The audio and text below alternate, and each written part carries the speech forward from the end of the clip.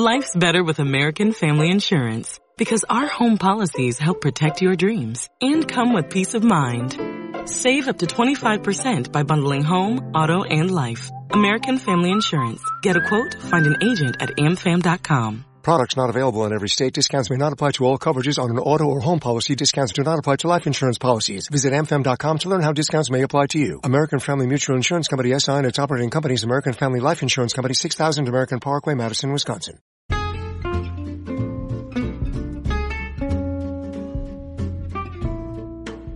Hello and welcome to It's a Fandom Thing, where each week I'm joined by a panel of guests to discuss all things fandom from the female perspective. Everything from Star Wars, to The Office, to cosplay, to fanfic. It's all right here, so sit back and enjoy this week's episode. Hello and welcome to It's a Fandom Thing.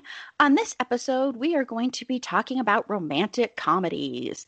And I have an awesome panel. It's like a Mindy Project reunion up in here. So it's going to be a lot of fun. But before we get to that, just a couple of quick housekeeping notes. As always, we are taking listener support right now for as little as 99 cents a month, all the way up to $9.99 a month. If you would like to support the show, help us get better audio equipment, and also, like I've mentioned, 50% of what you give us will go to one Black Lives Matter organization per month. And I know it sounds like I'm a slacker, but I really am not positive who it's going to be for the month of December. So if you have any suggestions, it's not too late to reach out. And also, if I go with somebody else, I can always put that one down for the future. So if you want to support the show, make sure to go click on the link in the show notes or go to our anchor page and click on listener support. And also keep an eye out because coming in the new year, we are going to have a merch store on Redbubble. So that is in process right now because we have a brand new logo that I like a lot better than our current logo. So keep an eye out for that. Okay, so let's go around and have our panel introduce themselves and tell me one thing in pop culture that they're excited about right now. Start with you, Carla. Hi, I am this week very excited about a movie that I just watched on Prime called Hooking Up.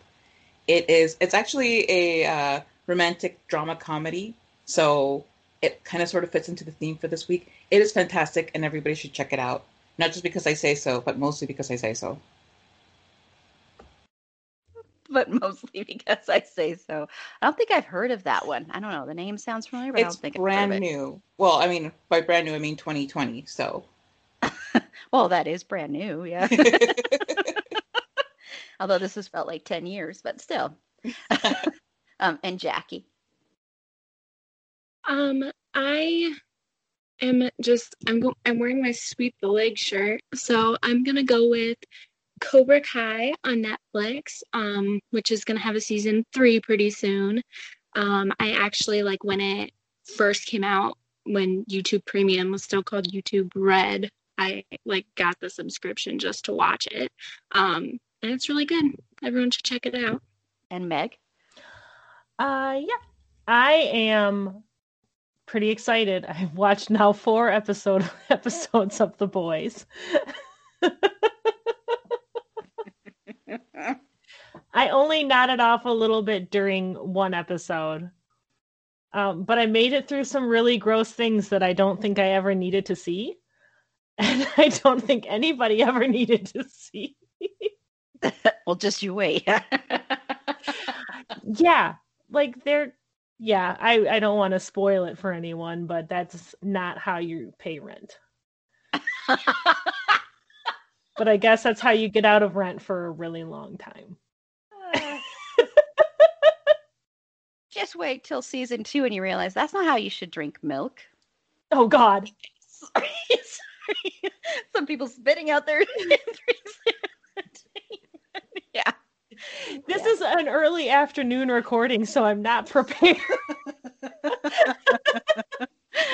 for antics. I had to throw that in there. And I'll let you recover a bit if you need to, Tiffany. But Tiffany, yeah, that was almost a straight spit take with the milk statement. But hello, hi, how's it going, everybody? the thing I'm most excited about right now is I'm in the middle of season 3 of Star Trek Discovery, and it is exceptionally good right now. Let's see, episode 9 and 10 just dropped. They drop weekly on CBS All Access, so it is behind a paywall, which is silly because CBS's numbers would be incredible if they just put it on regular CBS, but I digress. Anywho, and I also have a personal connection to Star Trek Discovery because a friend of mine is a director and she directed several episodes last year and this year. So her episodes are always fantastic. She just has a real eye for bringing things together cinematically. So televisionically. Televisionically. So yeah, so that's what I'm loving right now. Awesome. We'll have to do an episode on that sometime. So yeah, definitely. I haven't watched it, but we'll have to do an episode on it. You'll love it. And this is Erin, and what I'm into really, really fits the theme. I'm into history of horror on, on Shudder, so it's exactly like a romantic comedy. Yep, fits perfectly. But as I've said, I don't like Eli Roth. I think his movies are trash. I think, yep, boo, exactly. I think they kind of helped almost ruin horror. But I love his show, The History of Horror, primarily because for the most part, it's not like this ego trip for him. It's mainly just talking to people who actually know how to do horror movies. And in this one, the second part, they talk about like evil children, which that episode is really good. They talk about body horror, which is extremely gory. So if you watch that, that's extremely gory. But it's just an interesting look at horror and different aspects of horror.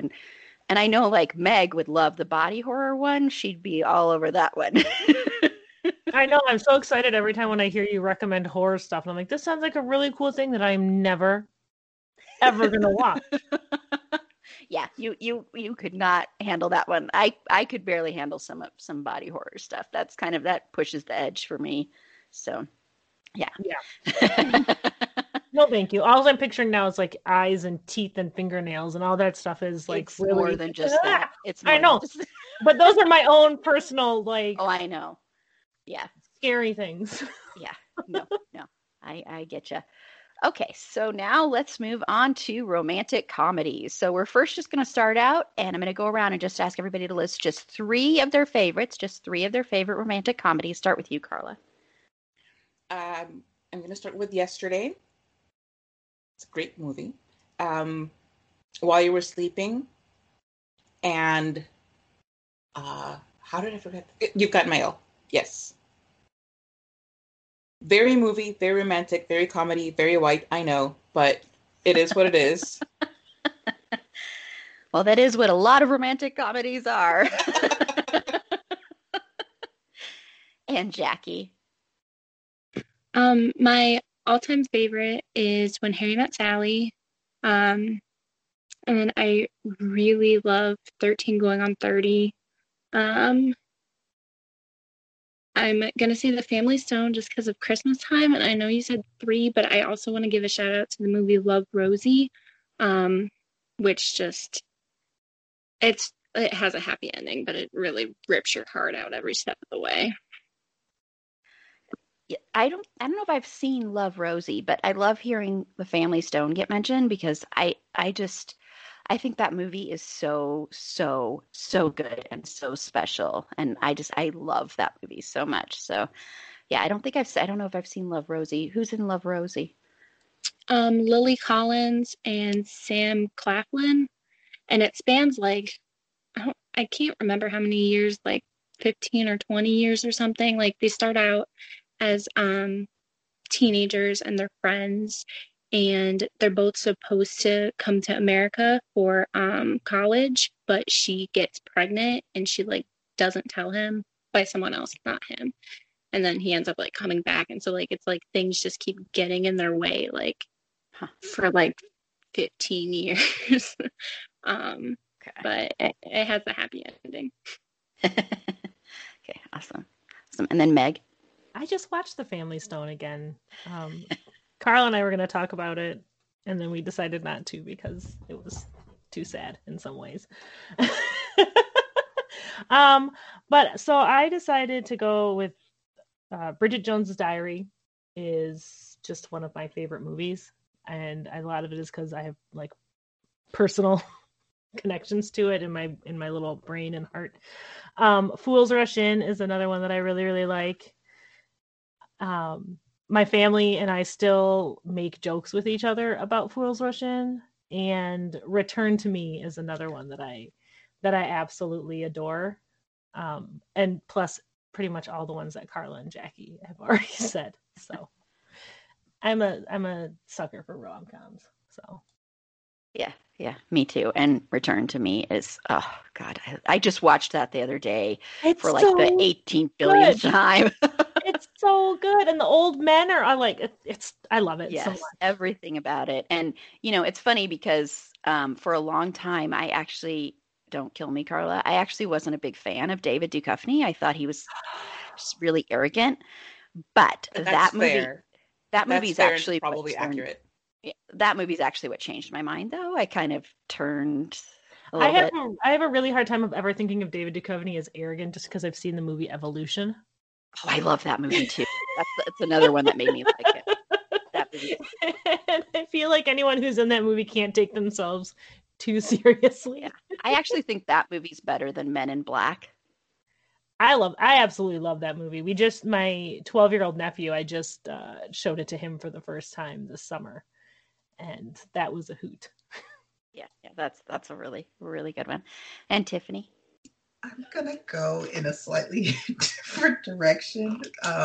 Mine is focused more on the comedy portion, but there are some romantic elements in it. Coming to America. It's a rom-com. It really is. It's a rom-com. I mean, it's boy meets girl, and they live happily ever after, and there's a lot of comedy in between it. So, Coming to America, The Wedding Planner. I love that movie. Yeah. I love it so much. That was, Jennifer Lopez at the height of her rom-com powers. And it was really hard, but I think my final one is The Proposal. That Sandra Bullock and Ryan Reynolds are just comedic gold and rom-com gold together. So I think those are my top three. I mean, I have a lot more, but if I had to choose three, those are my three. Yeah, those are good ones. And Betty White is incredible. Betty White, national treasure, treasure, international treasure. Yeah. And Coming to America was one of those that, I used to have videotapes of I'd have 3 or 4 movies on them recorded off of cable. And that was one of them that and there, and we'd watch over and over and over again. That was just on TV the other day. I don't remember what station was playing it, but because I know there's the sequel coming out soon. That's still coming out, right? Yes, it's due to drop next year, I believe, but we'll see how that goes. If they're going to be going onto a streaming platform or it'll be a theatrical release, I'm not sure.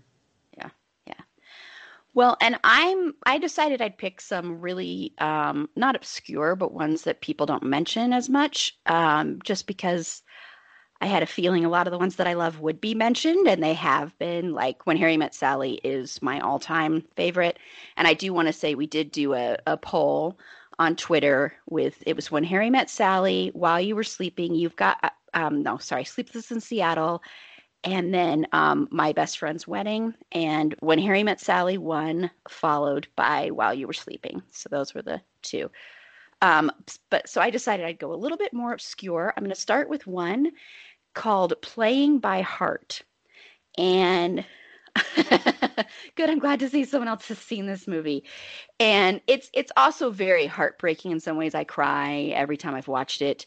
And this is a movie with Angelina Jolie. It's from 1998, before she became big. It's like a big, wide cast. I mean, it's one of those where you've got lots of intersecting stories. You've got Gillian Anderson's in it, too. You've got Patricia Clarkson. You've got Gina Rowlands. You've got Sean Connery. You've got all these. You've got Ellen Burstyn. All these amazing people in it. And what I like about it is the way the stories interweave. It's really, really sweet, and it makes me cry every time. And I love Angelina Jolie in this movie. She is the highlight by far. And this was back when I had the biggest crush on Angelina Jolie for years. And this was kind of at the height of that. So I highly recommend this one. It's a really, really good one. The other one I want to recommend is one that I watched as well. This is, I've got these two that I'm going to recommend are actually more focused on more LGBTQ centered. And the first one is Get Real, which is a British movie about a teenager who is coming out of the closet, and he falls in love with the jock of the school who is not ready to come out of the closet. And it's I've been thinking about it a lot lately because I know with how am I forgetting the name of it? The Happiest Season, isn't that the name of it? The Happiest Season that just came out. Yeah. Well, I've been thinking a lot about it with that, because I know a lot of people are rightly upset with how Kristen Stewart's character was treated. And in this movie, if you want to see really how that should go in someone taking their power and being like, I'm not going to be treated like crap just because you're not ready to come out, watch this movie. So it's a lot more about that. So it's just about someone really getting real and finding out who they are. And then another one, and I've mentioned it before, I think on our representation one during Pride, is called All Over the Guy.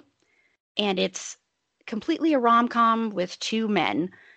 It's not, a lot of times you'll find with a lot of LGBTQ stories, there has to be some kind of tragedy involved. And this one is not like that at all.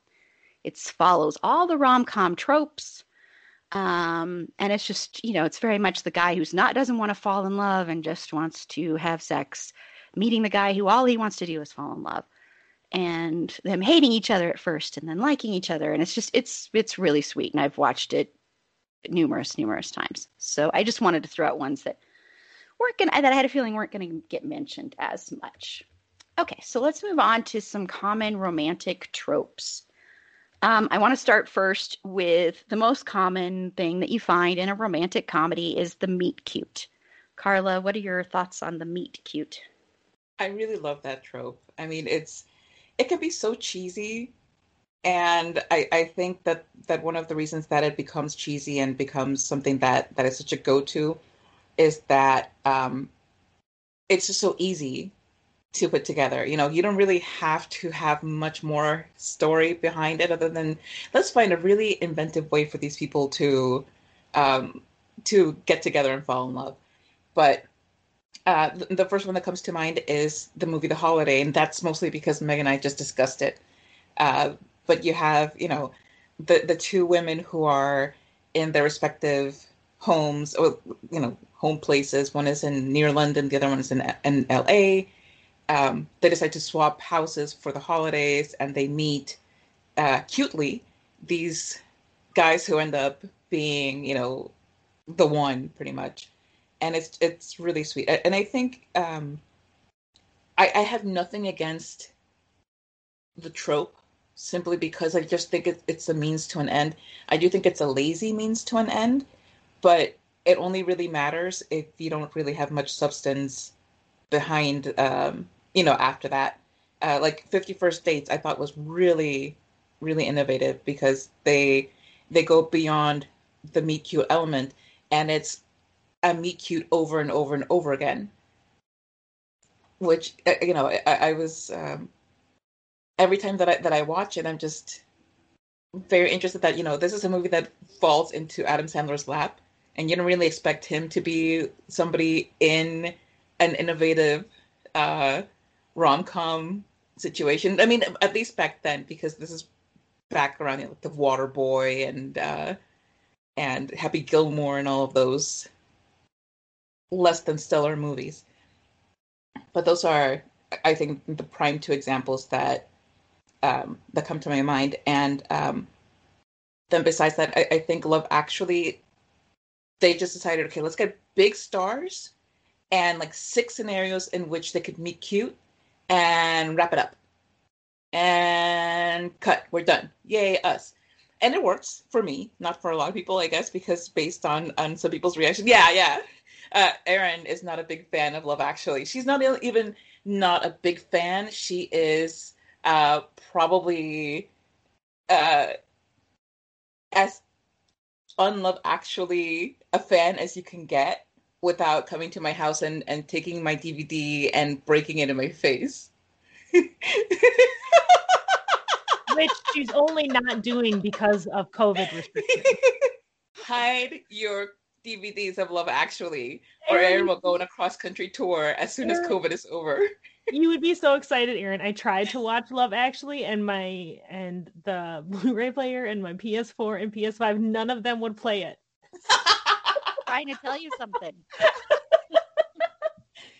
But yes, Love Actually is a movie founded on the idea that, hey, big stars meet cute, boom, let's rake in the cash for the next 20 years.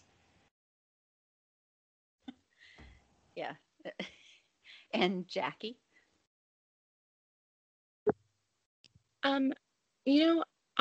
Aside from on the Mindy Project, I had never really thought about meet cutes before.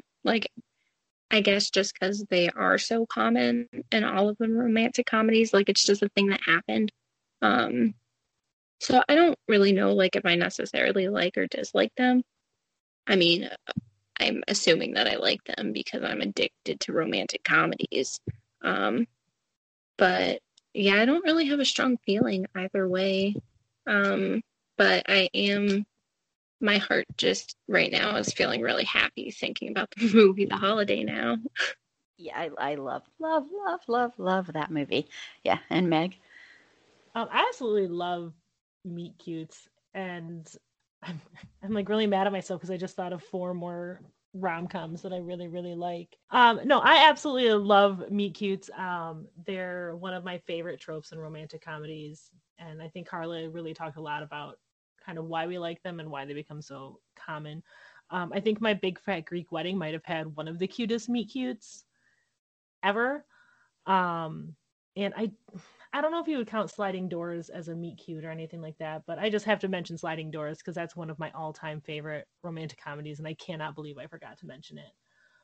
But I like it. It's such a tropey trope, and it's so incredibly not something usually that would happen in real life, so it kind of falls right into this rom-com genre. So yeah, sorry, I got distracted. Okay, and Tiffany? I totally agree with what everybody said. Carla definitely explained it the best that I could ever say. Is that it's a bit lazy, but it is a means to an end, and it generally works. I am thinking about I think probably my favorite is In the Wedding Planner. I mean, come on. She gets her foot stuck in a grate. She gets her heel stuck in a grate, and he comes along and saves her from this, for some reason, giant trash bin coming toward her at incredible speeds. I mean, come on. When is that ever going to happen, really, in life? When is that ever going to happen? But that's probably my favorite. But I think I also like the re-meet cute, when people who have been apart come back together and meet, air quotes again. Something like Sweet Home Alabama. She re-meets up with her, she thinks ex-husband, haha, wink, wink. And then also Always Be My Maybe. Here we are. They had this, really strong friendship when they were in high school. And then obviously people go their separate ways as adults and then come back together and they re-meet. So I think I like the idea of that. I do. I like the idea. I think it can be fresh, like Carla mentioned in 50 First Dates.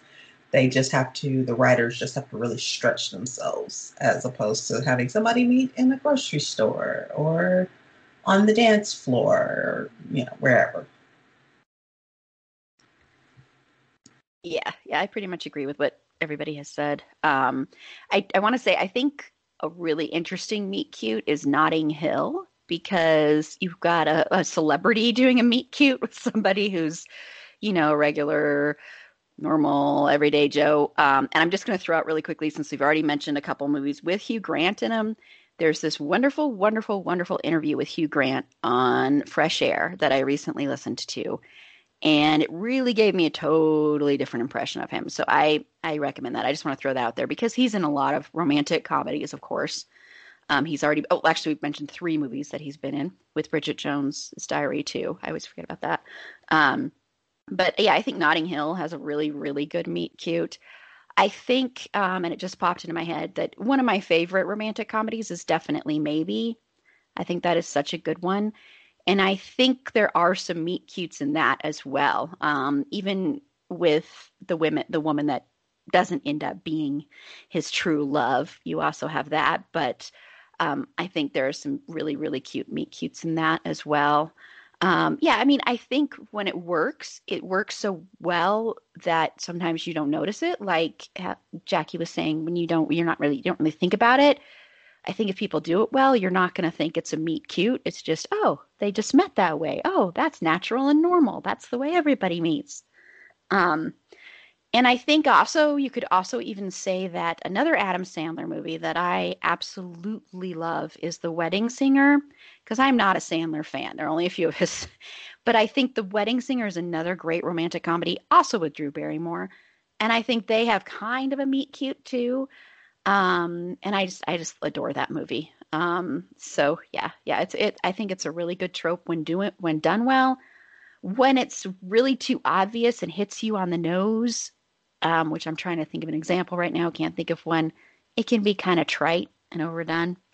But I like it. And now I want to go into, I'm kind of skipping around the outline, guys. Sorry. But I want to go to friends to lovers or enemies to lovers, because I know personally this is probably one of my favorite ones because I have quite a few that end up like this. So, Carla, what are your thoughts on that trope? I'm so happy we're going there. Oh my gosh. It is absolutely in both movies and in fanfic. I am a sucker for blank to lovers. They can be enemies, they can be friends. I don't care. Just give me that dynamic and that tension that that brings with it. And I think it's because there's an element of knowing the person already before you open your heart to them. Whether it's because you know all of their bad things or because you know all of their good things, you just don't see that potential in that person to be your companion in life. That kind of sounds like I'm talking about a dog. No, to be your true love or whatever, until there's, something that you missed that is brought to your attention or you see them in a different way. And I just love that so much. Whew, okay, but breaking it down, friends to lovers, I think there's a whole plethora of them.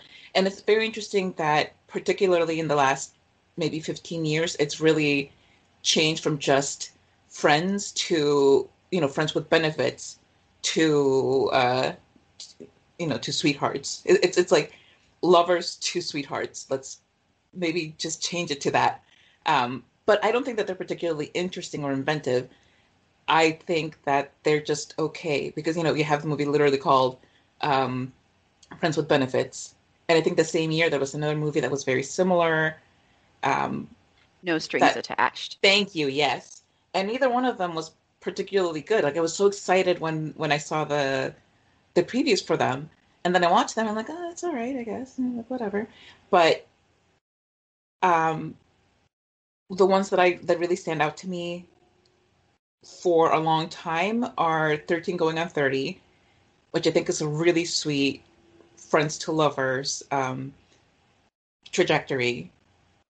And Zach and Miri Make a Porno, which, I think that's one that like a lot of people don't really, it's not at the forefront of their minds because it's more comedy than the romance, but it's a great rom-com. I love it so much.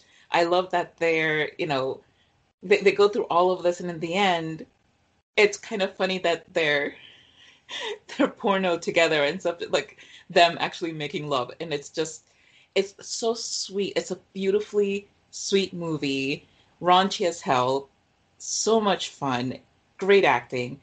But that to me is the one that stands out the most when I think of that genre.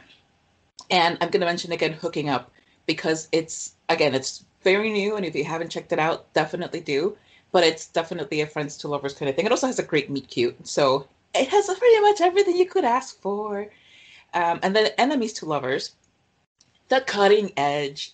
I think that's like one of the most amazing enemies to lovers arcs, and it's hilarious and it's quotable forever.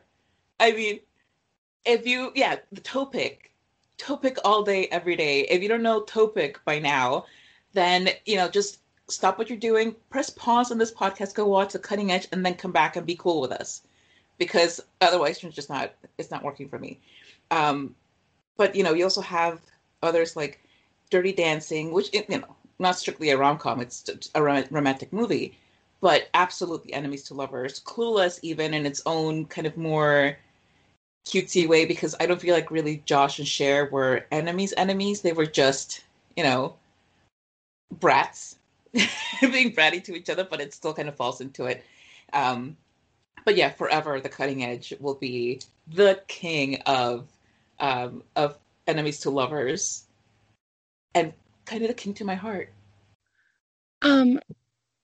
So first of all, I want to say that I think I've only seen The Cutting Edge once, and I don't know if anyone here was part of it, but some people from the Mindy fandom did a live tweet of it. Were you guys there? Okay. That's what I thought. Anyway, I just thinking about the friends to lovers trope, like when Carla was talking, I just had like goosebumps because I love it so much. I had a lot that I wanted to say, and now I'm just all like, ah. But yeah, like 13 going on 30. Obviously, I already said that and Love Rosie. Just Go With It was really good. And I think that's also why I didn't, like, when you asked about meet cutes, I didn't really have a strong opinion, and that's because I'm more into the established friendships or enemy ships and stuff like that, like people who already know each other, rather than people who just met. That trope just like every time.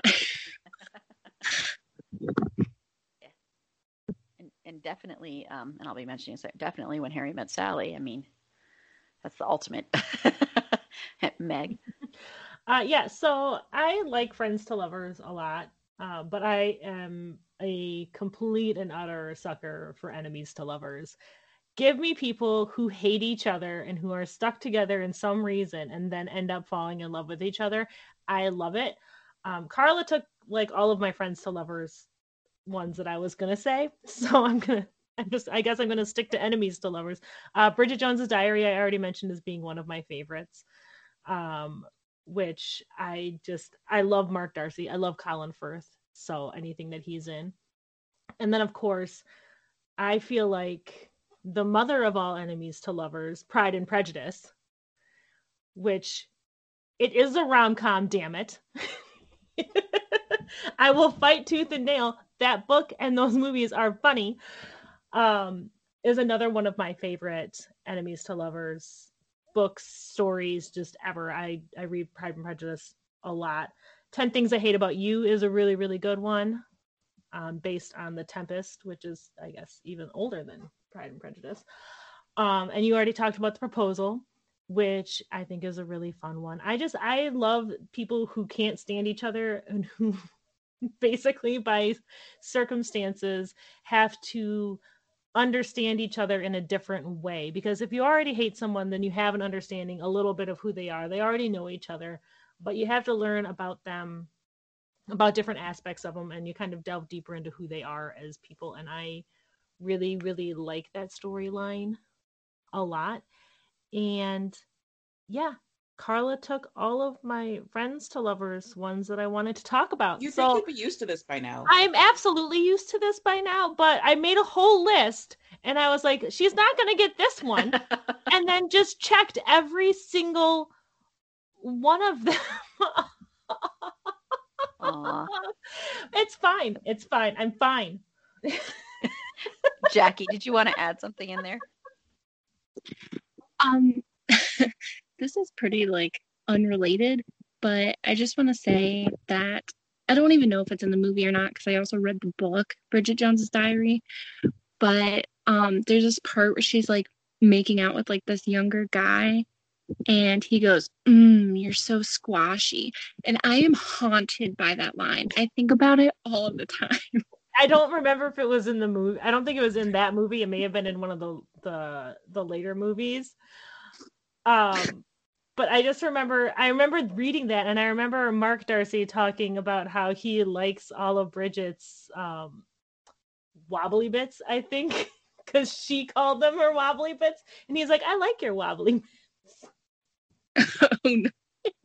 Get you a man who likes your wobbly bits.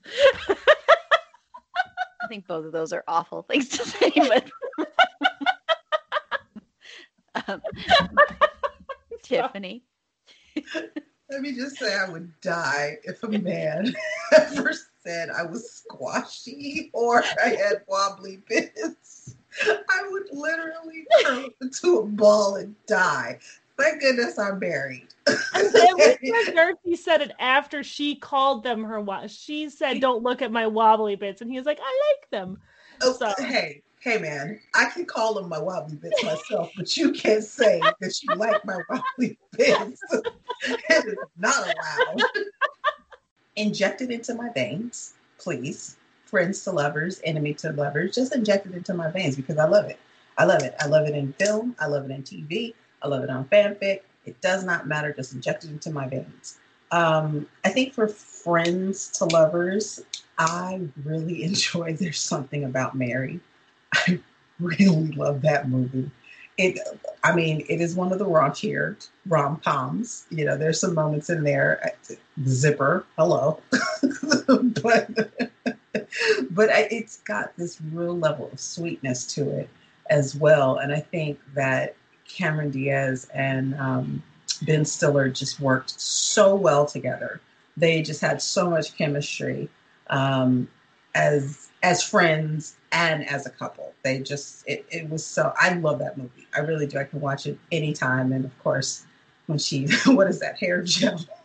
The best thing ever. The best thing ever. It's hilarious and it's cringeworthy at the same time. And I think for enemies to lovers, and this is a bit, it's a bit kind of out of the box, but I think 27 Dresses does give you that because he's not necessarily her friend, but he's definitely her enemy when he publishes or when his boss publishes that article about how many, bridesmaids dresses she does have. And it makes her look like a total idiot for doing it, for being a bridesmaid that many times, makes her look desperate. So he's definitely her enemy at that point.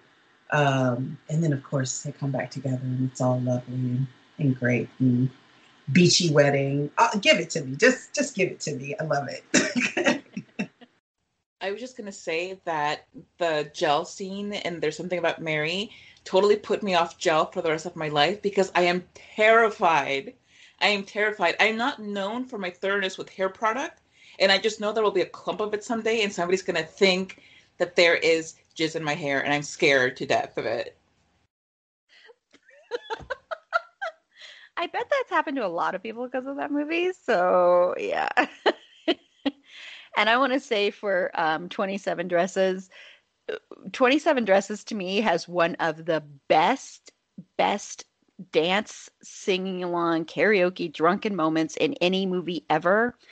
When they get up there and they're singing Benny and the Jets. I love that scene so much. I adore James Marsden, so that probably helps. But Katherine Heigl, I can take her leave, but I adore him, and I think he's so good in that scene. They both are really.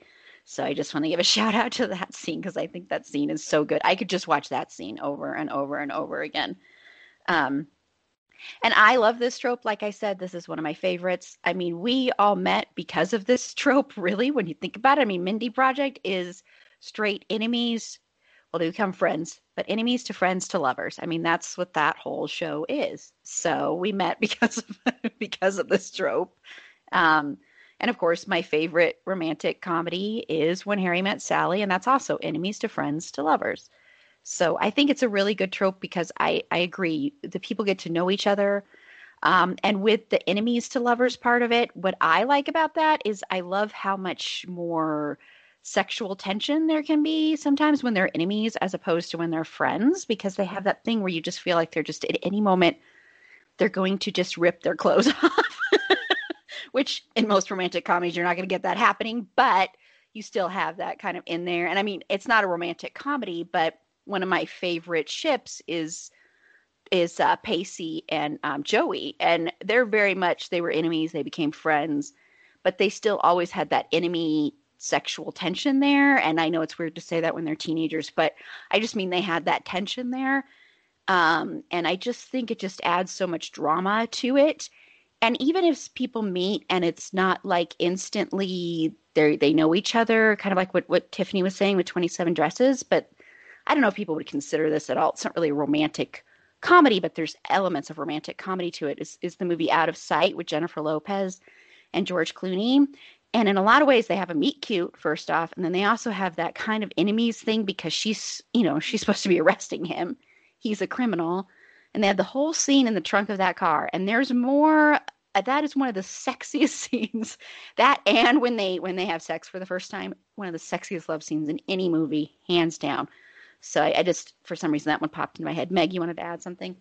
Well, first off, that bathtub scene in Out of Sight is forever.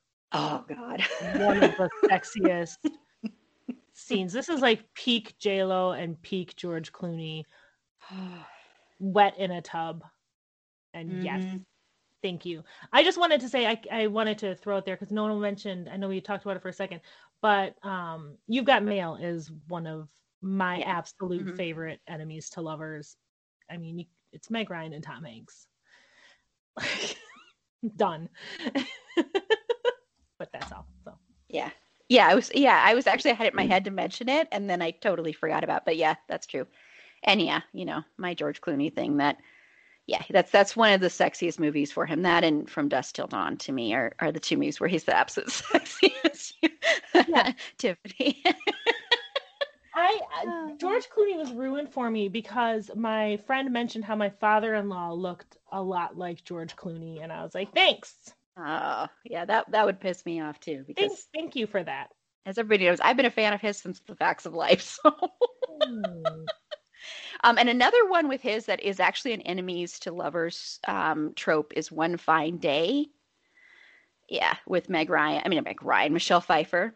So yeah, so that's another cute one where they're both single parents and going around New York City and trying to get things done. And yeah, that's another one where they hate each other and then become lovers. And I mean, of course, the most unrealistic thing in that movie is Michelle Pfeiffer looking anything other than absolutely divine. I mean, come on, that woman is absolutely gorgeous. There's nothing about her that's not. So, but I love that movie. Okay, well, let's move on to another little trope. You mainly see it in teen movies, but you also see it in things like 27 Dresses in a way. I think they tried to do this. Is the ugly duckling to beauty queen trope. Carlo, what do you think about that one? That's possibly my least favorite rom-com trope.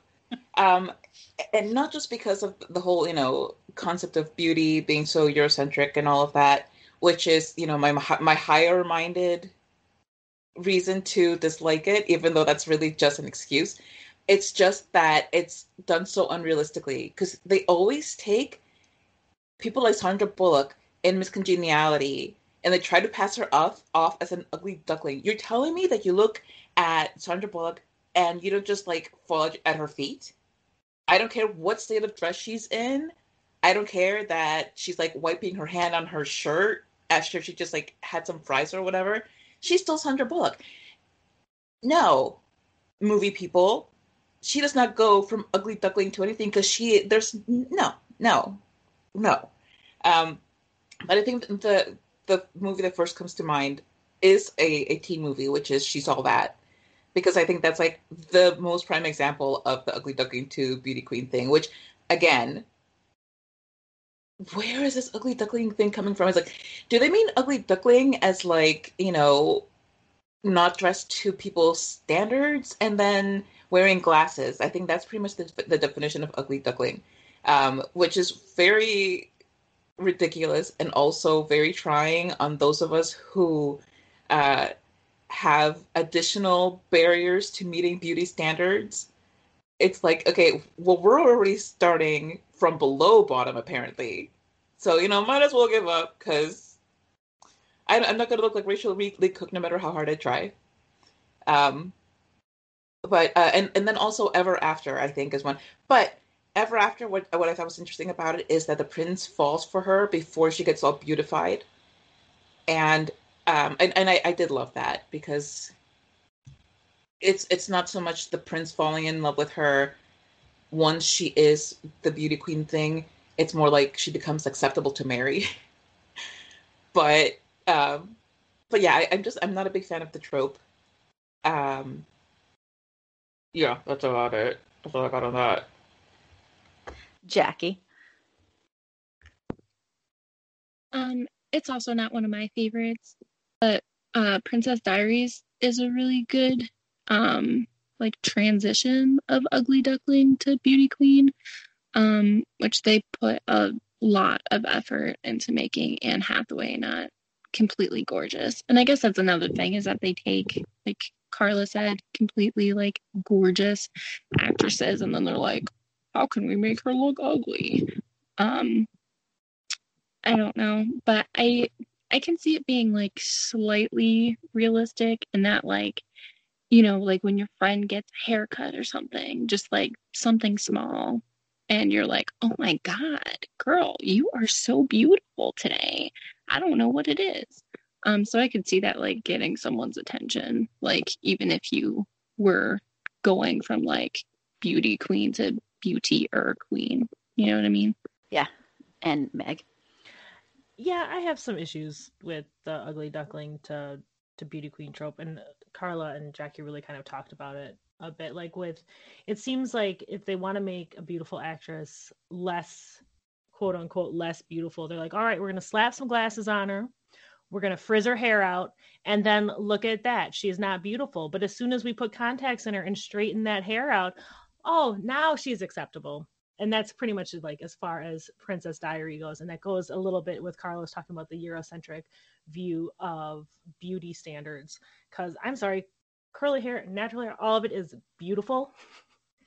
And I think it's really irritating when we see, like, get a straightening iron to that girl so she can be pretty.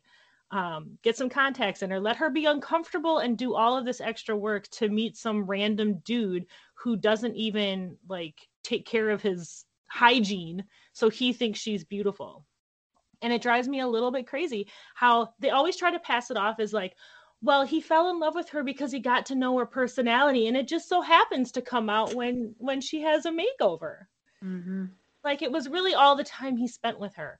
But one that I really, really do love is Never Been Kissed.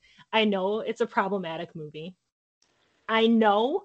I do not care. I love it. I don't care. Michael Vartan is a very handsome man, and I do not care. And Drew Barrymore is adorable, and I love her. She was an adorable giant nerd at the beginning of the movie, and she was still an adorable giant nerd at the end of the movie who just learned how to take care of her skin. Yeah. Jackie, did you want to add something in there? Yes, I just want to say to all of the glasses wearers out there that I don't half of the people on this panel. I don't care who you are. I think people with glasses are so much cuter than people without glasses, and that's all I want to say. Oh yeah, guys in glasses. Oh my God, almost every time it gets me. Oh, I love it. Yeah. I love glasses. But another one is My Big Fat Greek Wedding. But I thought that was actually a really kind of realistic makeover thing. And she wasn't necessarily doing it she was doing it because she is a 30-some-year-old woman who's finally trying to find out who she is and find herself. And Ian seemed to think she was adorable and super cute before she ever got that makeover, and he remembered her after she got the makeover. He remembered her from beforehand, and that like, so I think Never Been Kissed and My Big Fat Greek Wedding might be the two where I'm like, I don't care. Yeah, well, because she's the reason she's changing a lot in that is for herself. It's not Exactly. She's not doing it for him. She's not doing it for society. She's doing it because she's finally doing something she wants to do with her life, and she's getting independence and moving away from what her family expects her to do. So she's getting power, and because she's getting that, she becomes more beautiful. Right. All around, even though she always was, but it's just, and so that's why I think that's so much better. Because and I think even in Never Been Kissed, it's not quite as bad. She's not doing this makeover to attract a man's attention or anything like that. She's trying to fit in with a much younger group of people, and so that's kind of requiring a makeover. And then she gets help from friends that she makes through that, and it's not like, I'm going to try and seduce my teacher. Yikes. But she's not necessarily doing it to get a man's attention. She's doing it so she can do her job. Yeah. Tiffany? Of course, all of mine get taken once again. I'm sitting here, I'm like, there goes another one. I should reverse it at some point. Sometime. There goes I don't another know. one. Well, you know what? I think about The Breakfast Club, and with okay, so Ali Sheedy, she's wearing like, I mean, she's goth, you know, and when she scratches her hair and all that dandruff comes out, oh my gosh, I'm like, girl, you are a hot mess. And then Claire gives her the makeover, and she's all of a sudden, she's acceptable to the jock. And he's like, your face, it's just, she says, what? Claire did it. I love that part. I do. I love that part. It's ridiculous. I mean, because Ali, she literally looks the same, except she puts on a headband. I mean, it's the 80s. Hello. She puts on a headband, and Claire puts some lip gloss on her and some eyeliner. And it's like, voila, you're gorgeous and beautiful. And the jock now thinks you're so hot. But besides that, you know what? I actually like the opposite, when the man gets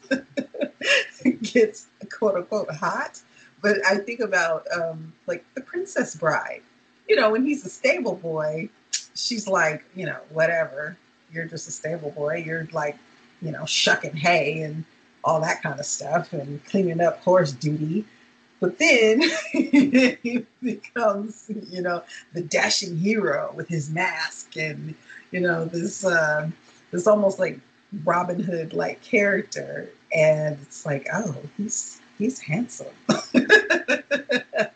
And he's great. I like him. So I like the flip side of things. I do. I like the flip side because I think it's an interesting way to turn that trope on its head, because you so rarely see it. And I guess like Always Be My Maybe, she was, she had braces and she's wearing very 90s clothes and things like that. And then Ali Wong, she has the best glasses collection. Since we're talking about glasses, she has such a great glasses collection. All of her glasses are just on point. And I do wear glasses. I'm just not wearing them right now. So glasses wearer forever. Glasses wearers rule the world. And she obviously becomes a lot more, when she's a celebrity chef, she obviously becomes a lot more glamorous and well put together. And I don't think that they really changed her features. I think it's just that her clothing got a lot more spectacular. And I mean, that comes from money. So Carla, you wanted to add something in there? And then Meg? Yeah, I just wanted to say that I think it's funny that the reverse of the ugly duckling to beauty queen trope is man discovers hygiene.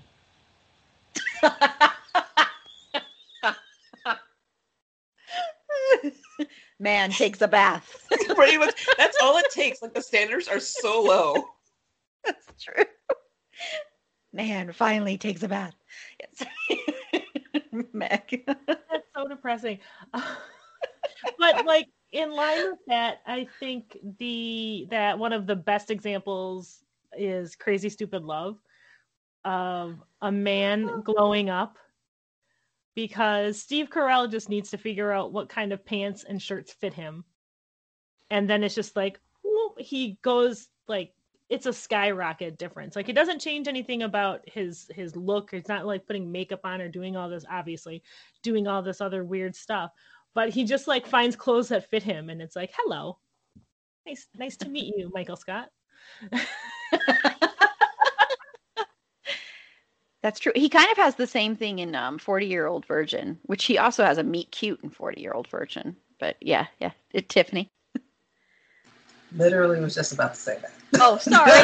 No, that's okay. Once again. First strikes again. All right. For the rest of the episode, Tiffany gets to go first. No, I was thinking about as soon as Mac mentioned Crazy Stupid Love, I was like, oh, 40-Year-Old Virgin. You know, I'm thinking about him getting waxed. Oh, Kelly Clarkson. I was just thinking about that part. And I was like, oh, I've got it. And then here comes Aaron. Sorry. And he really did that too. He really did that. But that was another one where it was really about him just finding the right clothing and getting a different haircut. It wasn't anything like Carlos said. The standards are the bar is in hell. They don't have to do anything. It's ridiculous. Yeah, very true. And sorry again for stealing that. I'm going to mention actually some that I think do it well and do it a little bit differently, and then I'll mention one that is kind of iffy. There's this movie, and I don't know if anyone's ever seen it, probably not, because it's a very under the radar movie, but there's this movie called Baby Cakes with Ricky Lake and Craig Schaefer, who, I don't know if anybody knows Craig Schaefer. Have you ever watched One Tree Hill? He played the good uncle in the, yeah. And I adore Craig Schaefer. I've always had this thing. I loved certain movies he was in. Like, I think he was the best part of A River Runs Through It, better than Brad Pitt. But anyway, in that movie, Ricky Lake is a big woman, and she meets him. I can't remember exactly how they meet. I think it's kind of a meet cute, and he's like this kind of jockey, handsome guy. And they fall in love. And while they fall in love, she doesn't ever like try to lose weight. She doesn't ever try to change her body, but she becomes more beautiful because she has more confidence in herself. And not just because of him, but because, I don't know, she just starts having that. And so it's like, there's this great scene where she goes into this convenience store that she's always going into. And the cashier always says something about her weight or something like that. And then she goes in there, she hasn't lost a pound, and she just looks a little bit different because she has more confidence. And the guy says, oh, you look so great. You must have lost weight. And she hasn't at all. And I just think it's a really good one. And then I want to mention, because I think the person that kind of moves away from this is John Waters. John Waters embraces people that don't look what is considered the normal beauty. And of course, in Hairspray with Ricky Lake, that's a prime example of that. And even in the remake that was done, I mean, that's a prime example of he never, ever has that character lose weight. She does change her hair a little bit, but it's not like he's making her change who she is. He has characters in like Crybaby that are not, quote unquote, necessarily thought of as the norm for attractiveness, and they're allowed to have love, and they're allowed to be thought of as sexy and beautiful. It's one of the reasons I love John Waters. I remember when we did our cult movies, and I was the only person that liked John Waters movies. But that's one of the reasons I do. And then before I move on to the one that is that I like it a lot, but it's got some troubling aspects to it. Tiffany, you wanted to mention something? Okay, it's off topic, but there was this little itty bitty video store around the corner from where I lived growing up, and my mom and dad used to let me walk to the video store because it was literally like around the corner. So they let me walk to the video store where I would get the VHS of Hairspray, the original one. So completely off topic, but that brings back a lot of good memories. And I love Ricky Lake. Yay, Ricky Lake. And her TV show was awesome to watch when you were sick and stayed home from school and sitting on the couch watching Ricky Lake and Jenny Jones. Hello. Oh yeah, Jenny Jones. Oh my gosh. Well, I'm glad there's another fan of that movie because I do. I adore that movie. Yeah. And Meg? Yeah, watching Jenny Jones and Ricky Lake would happen right after Price is Right when you were sick. Like that was, I feel like it was what you had to do. But you mentioned Ricky Lake, and it reminded me of a movie I have not seen in forever, a rom-com that I really love called Mrs. Winterbourne.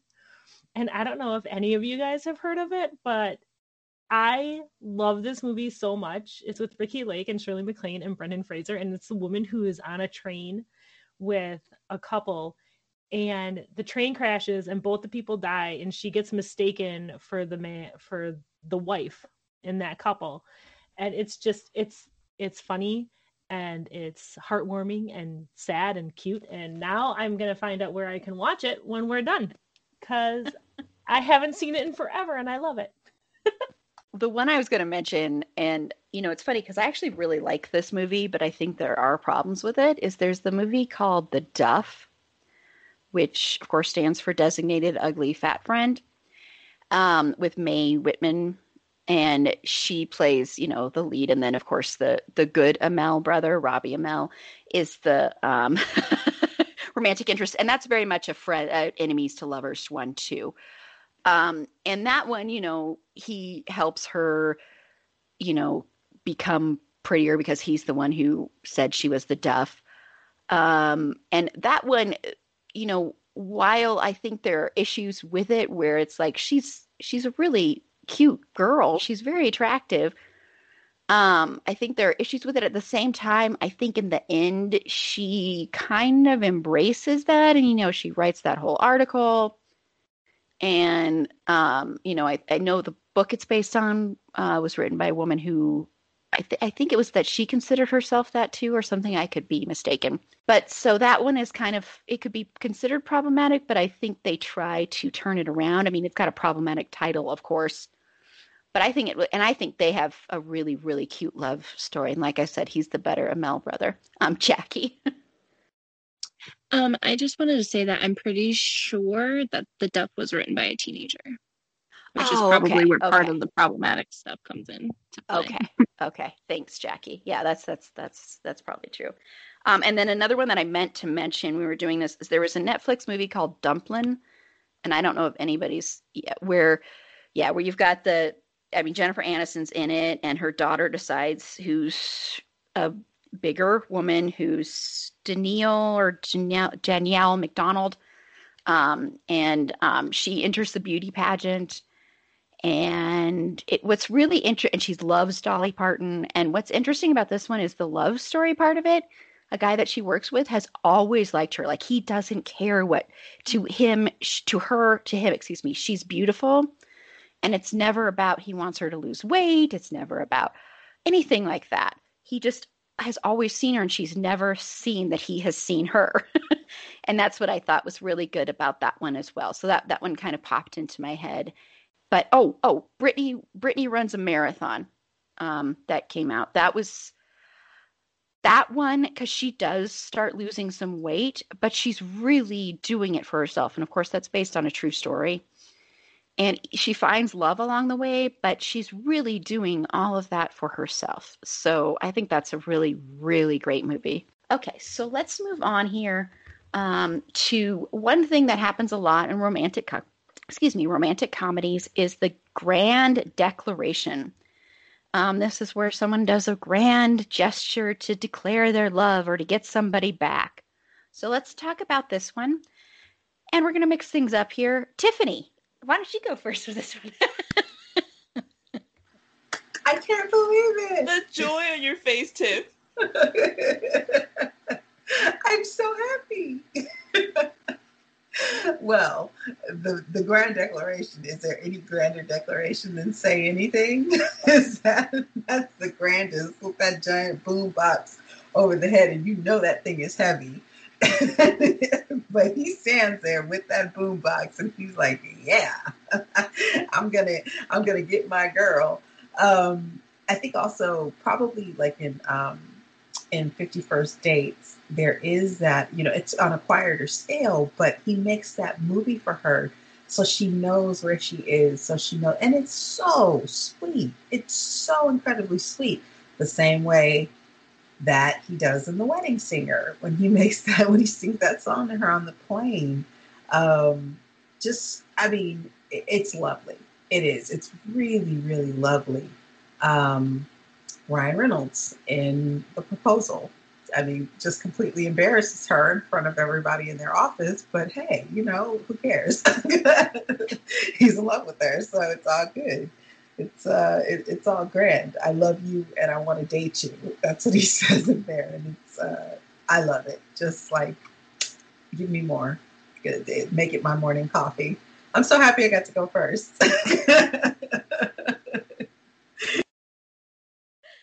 Okay, and Meg? Yeah, so I think more like not even so much grand declarations as I do like grand gestures in movies. I think Never Been Kissed had that really big grand gesture, the article and her standing out there. And can we just say, like, how dare he make her wait till the end of the countdown and let her stand there thinking that he wasn't coming. But I love grand gestures. Love Simon had a really, really cute one with like the Tumblr post and on the Ferris wheel and stuff like that. I thought that was really sweet. And I really just love Simon. I think it's a really good book.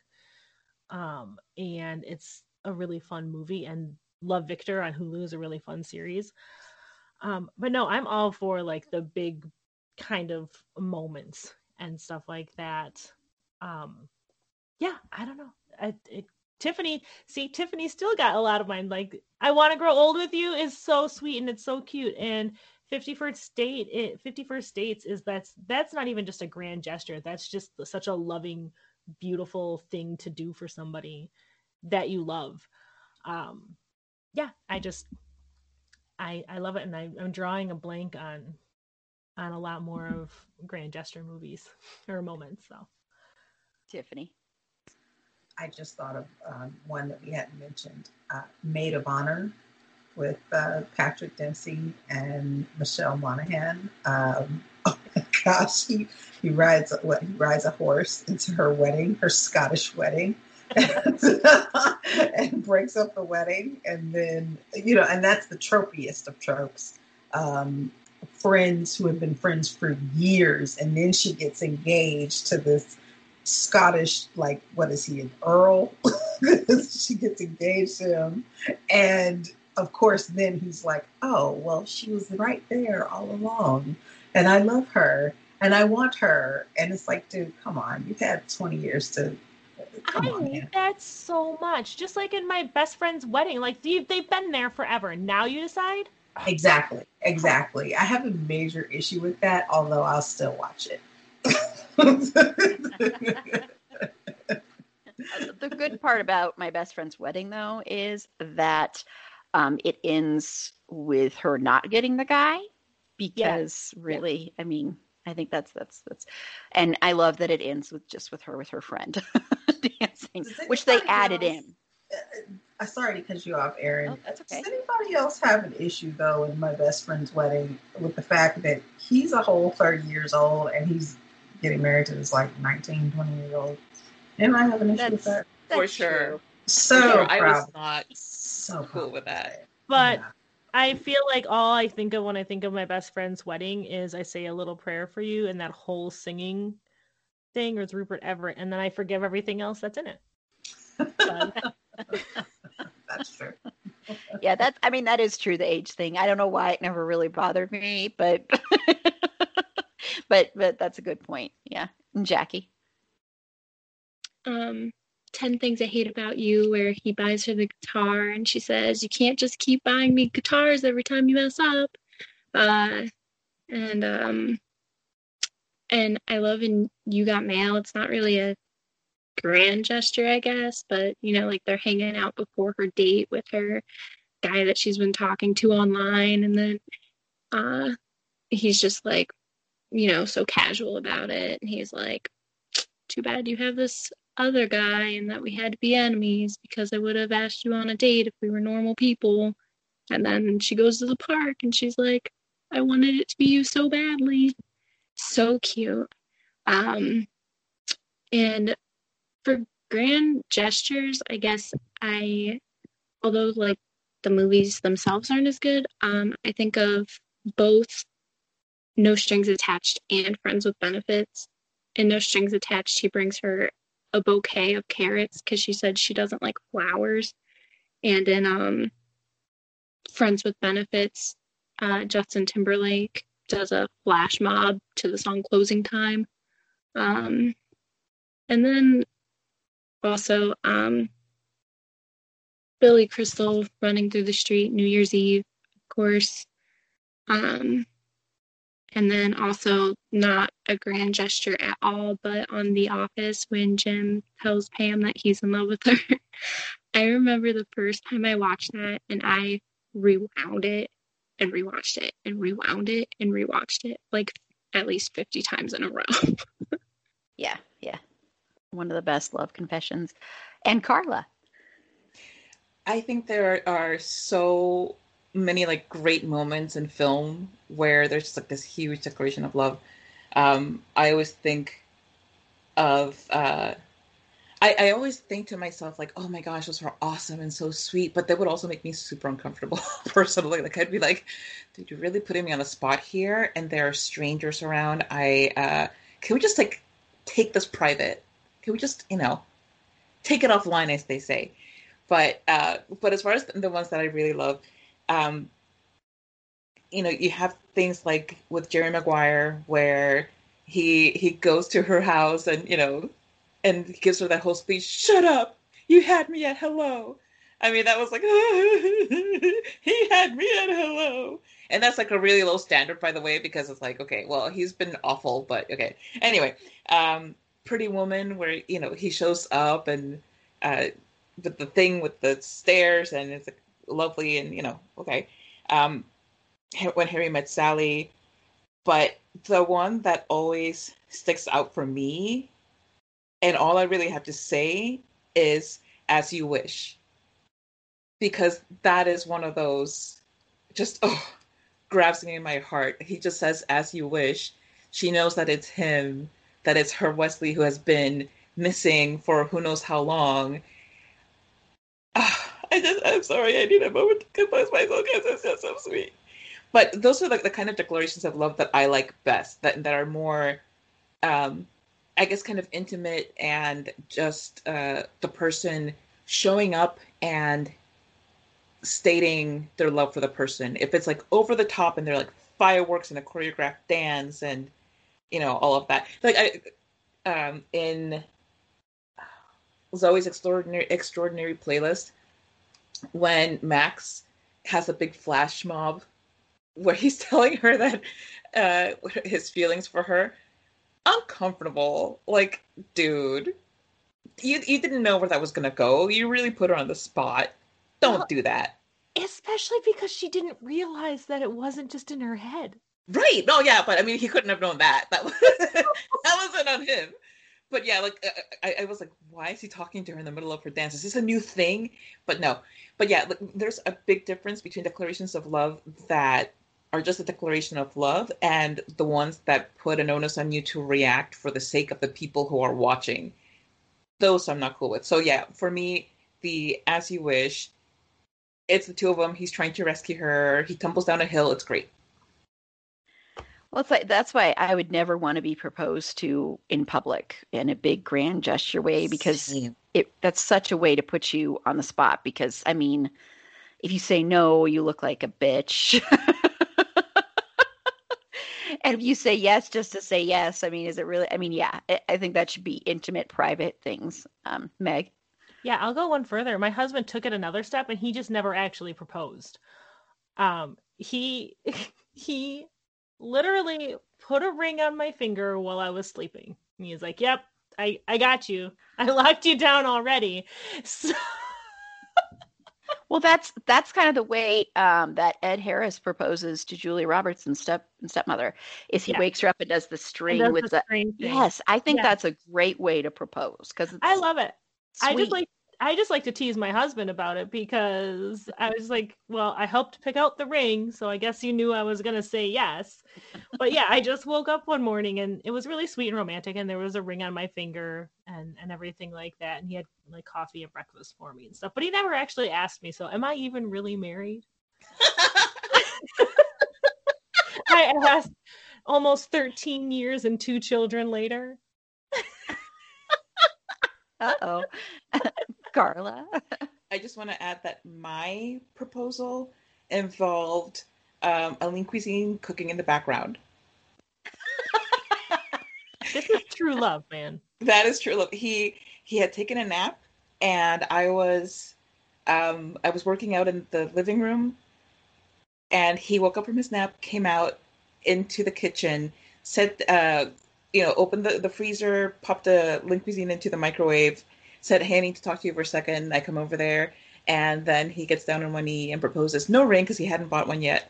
Just proposes to me, and by the time I said yes, his lean cuisine was cooked. I like that. That's pretty awesome. Very practical. Yeah.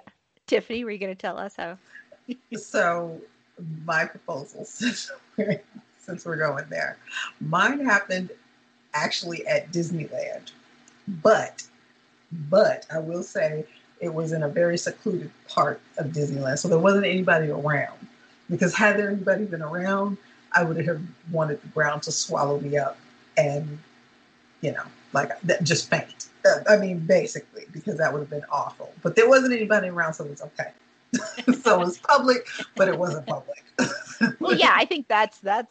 Yeah. So it wasn't. I mean, he didn't have Mickey Mouse come out. Oh my gosh! And I find those things so creepy. I don't like giant characters. I just don't. Yeah. Meg. Yeah, well, Carla and I went to Disney World a few years ago to drink around the world at Epcot during the Wine and Food Fest. And we were in Mexico at the end of our night. So we were feeling real good. And the fireworks start, and there's a proposal going on in the cantina behind us. And it's just, I was drunk, so I got quite weepy. But at the same time, I was like, God, I could never, I'm an extroverted person, but I could never be have a giant proposal kind of thing. Like, any guys listening or anybody listening who's going to propose, please make sure that that's something that your partner wants before you make that plan.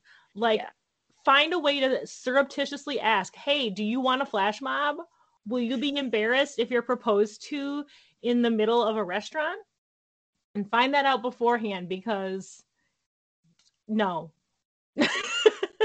Yeah, that's a good idea. Okay, and I'm just going to add a couple for the gestures. One other thing in 10 Things I Hate About You, the big gesture, of course, is him singing the song, Can't Take My Eyes Off of You. And I know a lot of people have issues that there's problematic parts of that. It is, again, kind of quote unquote embarrassing her maybe, but I love that scene. It's one of my favorite scenes in the whole movie.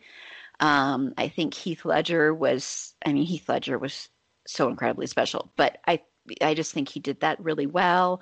I remember when that movie came out, and I remember driving. There used to be one of the drive-ins where you would drive on a highway and you'd be able to see what was playing. And I remember once being able to drive by and I saw that scene was there, and I'm like, okay, come on, I just want to have a little bit of a traffic jam so I can just watch this scene.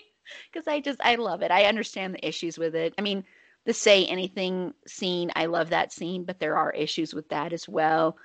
But I just, it's sweet. One that I want to mention is the movie Bridesmaids, where she bakes the cake for him and leaves the cake outside, and she, comes by all the time to check. And of course, the raccoons eventually get it, and then eventually he says, "No, I had to fight off a raccoon to at least taste some of it."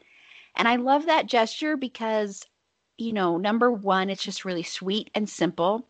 Number two, it's also playing into the fact that he kept telling her, you need to go back and do your dream of being a baker because you're a baker.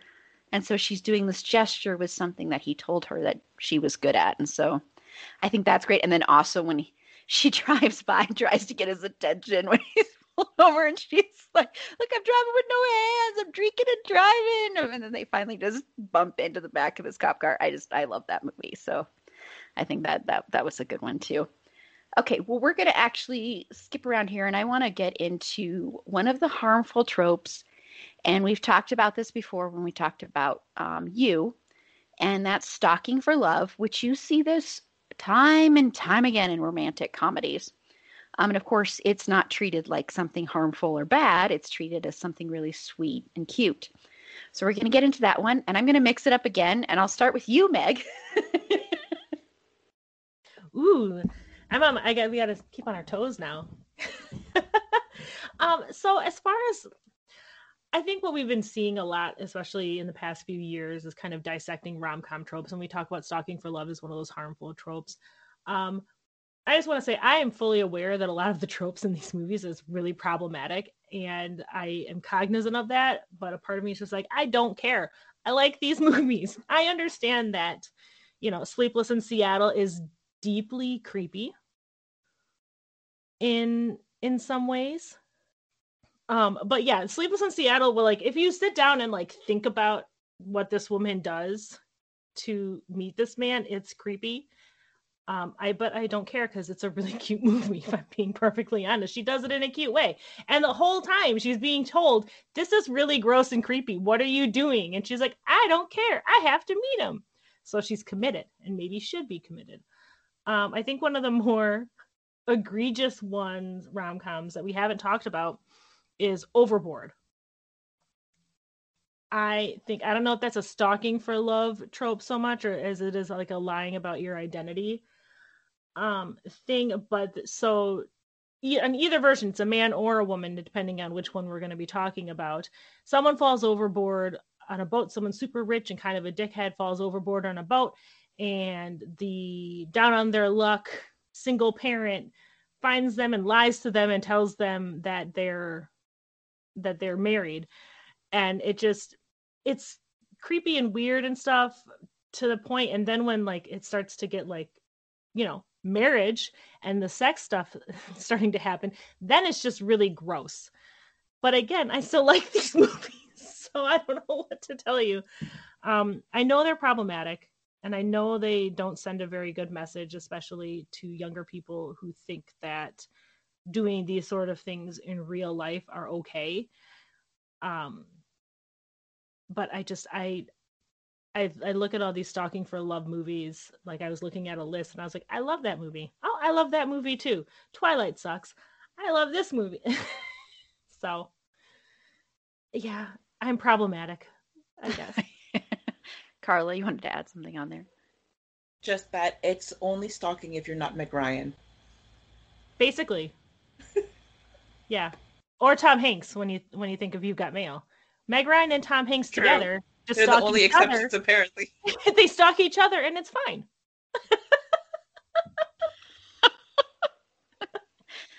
Okay. I'm going to go to Tiffany next. So, yeah, Overboard always I always had an issue with Overboard, but like Beck said, I'm garbage, and I like it still. But one I think that's kind of like sort of kind of stalkerish, but kind of on the outskirts of stalkerish is 16 Candles. She's always like creeping around to see what Jake is doing. Jake Ryan, oh my gosh. And that movie is incredibly problematic. Incredibly problematic, not just because of the sort of kind of stalkery stuff, but the potential for like date rape. Let's just call it what it is. When Caroline is completely out of it and he says, I could violate her, as many times as I want. And I'm paraphrasing, obviously, that statement. But yeah, so definitely problematic. I don't know what was going on there.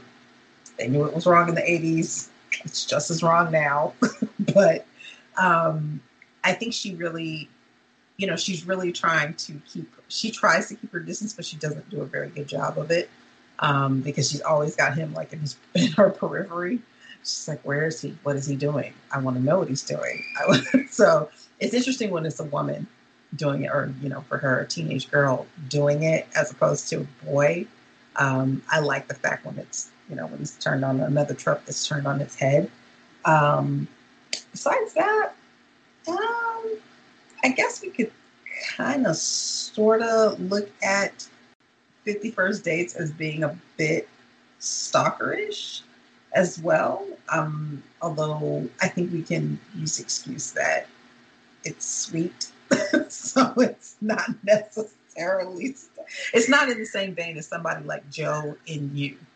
Let's just say that it's not in that same. Because we all know Joe is just a total creep in that series. So I'm just gonna end it there. I'm just gonna end it there because I'm totally distracted. I can't be the only one who gets distracted by chats from people in the middle of talking. Yeah, just let everybody know, Meg was just saying that The Crush and Fatal Attraction are very romantic. They're heartwarming, feel-good movies about love. Yes. Okay, so Jackie. Okay, for one, I want to say to Tiff, since we just recorded our John Hughes episode, that I think Aaron actually brought up the problematic stuff with Carolyn. Anyway, but when I heard, as soon as you said Stalking for Love, I thought of in Valley Girl, when they break up and then Nicolas Cage just keeps showing up over and over. She's going to the movies and oh, he's the usher, and then he's just everywhere.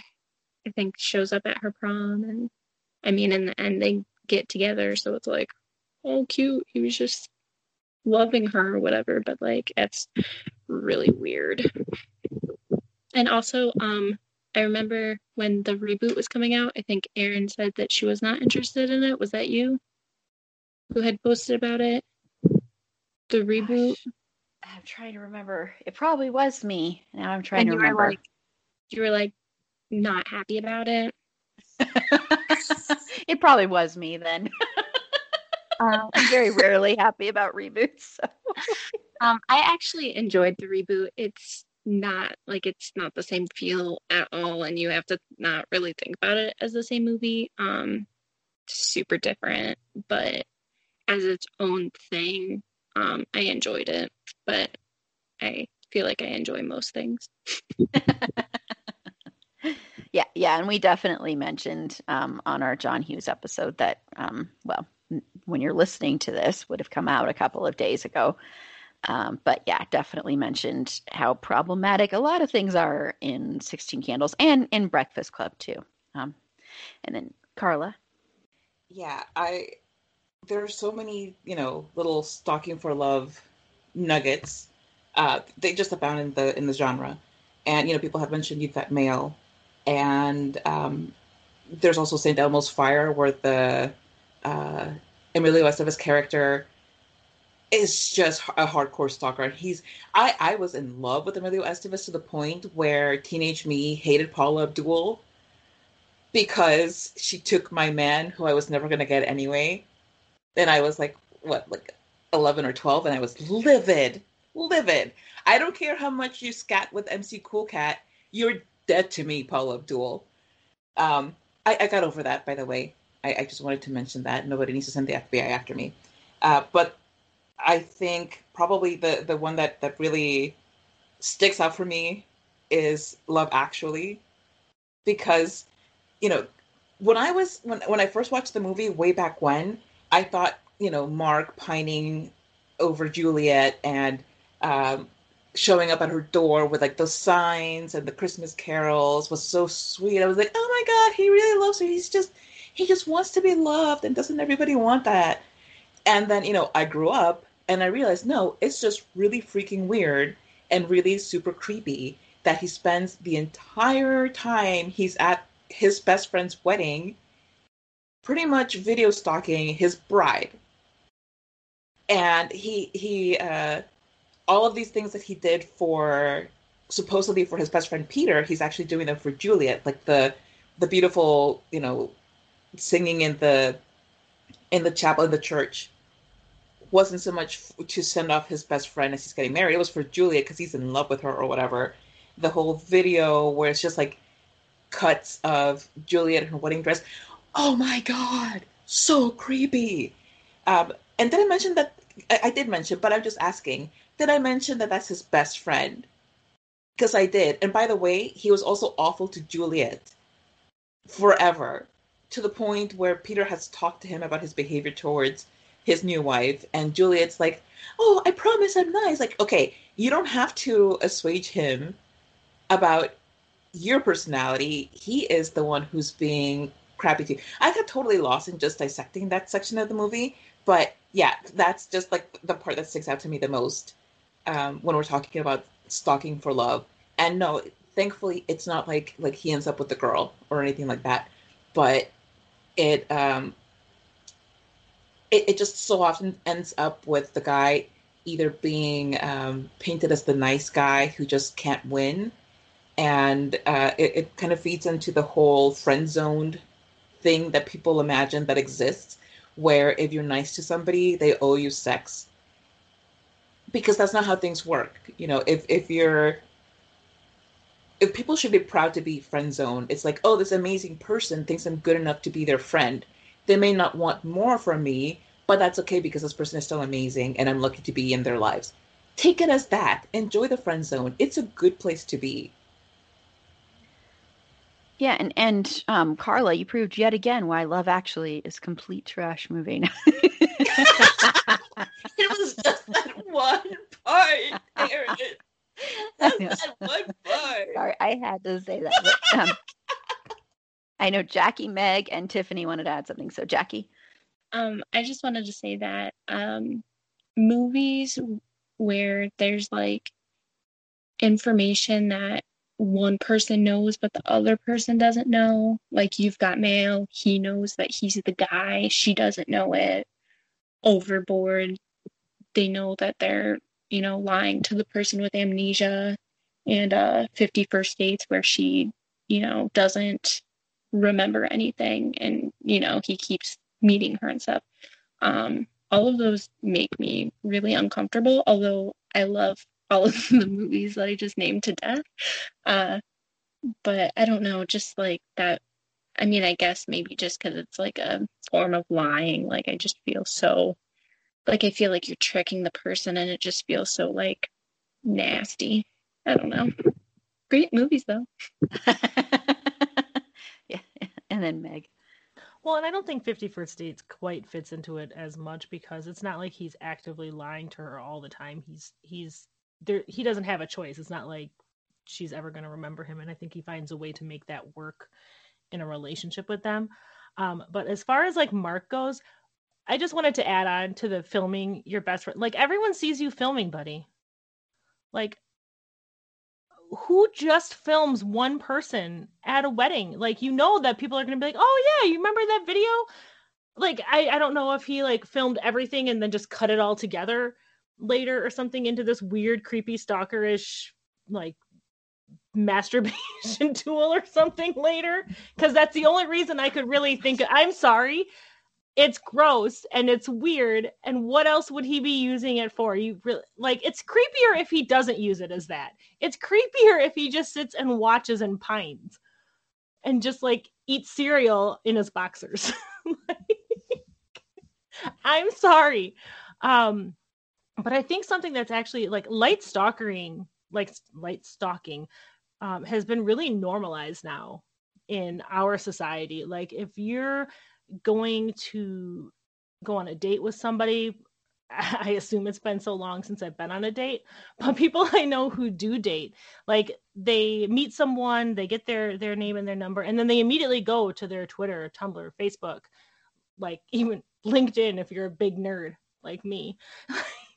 And you find out as much as you can about this person before you ever actually go on a date with them. So I feel like it's really kind of unhealthily being normalized in that sense. And you decide whether or not you like somebody before you ever actually spend any time talking to them. And you do that based on their online presence. And I think that's something that's really kind of normal that people do now. I don't think it's right necessarily. And I think honestly, it makes, in my opinion, from my point of view, it makes dating kind of boring, because what do you talk about when you already have gone through and know what their second cousin's husband's favorite food is? Tiffany, you wanted to add something? I was thinking about The Waterboy and how Vicky Valancourt, played by the exceptional Farviza Bulk, pretty much stalks Bobby Boucher, which is also a bit problematic because the way Bobby is played as somebody who is either on the spectrum, in the spectrum, or has some developmental challenges, so I think that's definitely problematic. Although I will watch The Waterboy anytime it comes on. I'm sorry. It is quality H2O. Clever. Quality water. Water boy. Exactly. Carla, you wanted to add something? Yeah, just that it's really interesting, when similar to the whole ugly duckling man finds hygiene, when a man goes after a woman to the point that it's stalkery, it's a rom-com. When it's a woman doing it, it's a murdery suspense thriller drama that wins Oscars. And what does that say about society? I mean, we know what it says, but just think about it. I just thought about something else. Dodgeball, which you all know is my favorite. But he stalks her to the point where he gets her fired from her job. And that is beyond the beyond. But just like The Waterboy, I will watch Dodgeball anytime it comes on. Sorry. Hello. I like Ben Stiller. Oh my gosh, Ben Stiller in that movie. Yeah, I'm just picturing him in that movie. Just some of the, oh my gosh. Okay. Sorry, I got sidetracked by that. But there was one I was going to mention that came into my head when you were talking about, because of Vince Vaughn. There's a scene and this is totally like stalking in a way, and it's one of those with a man where he isn't rewarded for it, of course. But there's a scene in Swingers where he's calling the number of the woman that he got the number at the club, and he calls her over and over and over again and keeps leaving messages and messages. And when you're watching it, you're cringing the whole time. It's not done in a sweet, cute thing. And he never sees her again. He doesn't get rewarded. And I just think it's a really cool way to do it, because it's like everybody in the audience. I remember the first time seeing that in an audience, and everybody was like, oh my God, just hang up the phone. Don't call her again. That's so bad. So sometimes I think they can do it, a little bit better. And I think that could be considered a romantic comedy in some ways too. So wanted to mention that. What I was going to say is with Say Anything, the interesting thing about Say Anything is, and I love that movie, when John Cusack does that gesture with the boombox, we all know that she broke up with him and she didn't want to.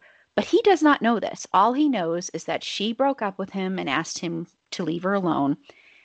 And what he does, when you really think about it logically, is he goes outside of her bedroom window, kind of stalking her, playing the song that they had sex to when she lost her virginity to him. And so in a way, it's this really kind of creepy thing when you think about it. And I adore that movie. I love that movie so much. But it's just, it's another kind of example of that. I think it's a lighter example. It's a very popular trope. And of course the man is almost always rewarded. I mean, like was mentioned with St. Elmo's Fire, I mean, he gets a kiss in the end. And I mean, it's like there's no consequences. Whereas if that's really happening to you, you really should call the police or stuff like that. It's not a healthy thing. And that's why I love the show You, and we've already, talked about You before, but that's why I love You, because it takes all those tropes and shows them for what they really are and what would really happen, you know. And what I want to talk about now, because we've mentioned before that these are usually rom-coms are very white, very straight, usually. So I want to talk about representation in the genre. And I am going to call on the first person that raises their hand. Oh, Carla. Yes. When it comes to representation in media in general, and specifically to rom-coms, I feel like there has been a bit of progress made, at least in the fact that there are more visible, or at least bigger budget movies being made with non-white people. There are also more movies, I think, that feature characters who are not straight. Um, but I mean, there definitely needs to be more, and that's just like the very tip of the iceberg. There are there's the oh god, what was the movie recently with Issa Rae and um, The Photograph. no, the Oh, comedy one. sorry. Oh, the comedy. Oh, Kamal Nanjiani. I cannot remember. Lovebirds. Lovebirds, yes. That was like one of the, I think, the more heavily marketed and most visible ones that I've seen recently. And I mean, you can go back through film history and point out other examples, but they are just so few and far between. And I feel like it's time to pick up the pace and really have it be a more thoroughly represented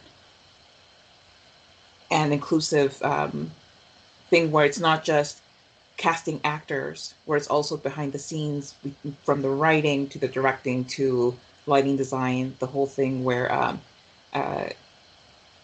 where the people whose communities are being represented are included at every step of the process.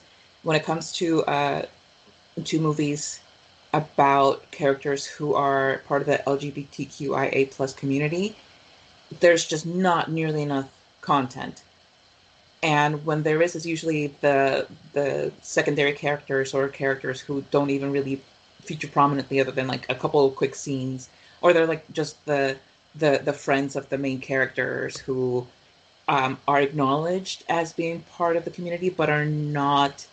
They're not given a love match, or when they do, it's like towards the very end of the movie when everything's wrapping up, and it's like, oh, you can be gay for 5 minutes now, and that's all you get. But what I really want to point a light to right now is the lack of representation about disability, because there aren't really movies that feature um, characters who are disabled, unless every now and then you'll get one about people with mental health issues, like Silver Linings Playbook. But the more visible the disability, the less visible the representation. You also look at the fact that people with facial differences exist, and yet whenever there's somebody with a scar, or with just something that is not considered to be beautiful, they're often the villain, they're the bad guy, they're anything but the protagonist. And part of the reason why I bring it up is because it is such a blatant erasure in media, and also because there are just multiple points of intersection of marginalized communities. You can have a black character who is disabled and gay, but the more layers you add to that, the less the representation. And it's well beyond time to move on from that very narrow idea that only straight white people who are Eurocentrically standardly beautiful deserve love and hijinks. We all deserve hijinks. Yes. And Tiffany. I was going to say that I agree with everything that Carla just said. The lack of representation across interracial lines is always pretty big in rom-coms. It's either very monoracial, or it's they're very fringe characters in a very monoracial film.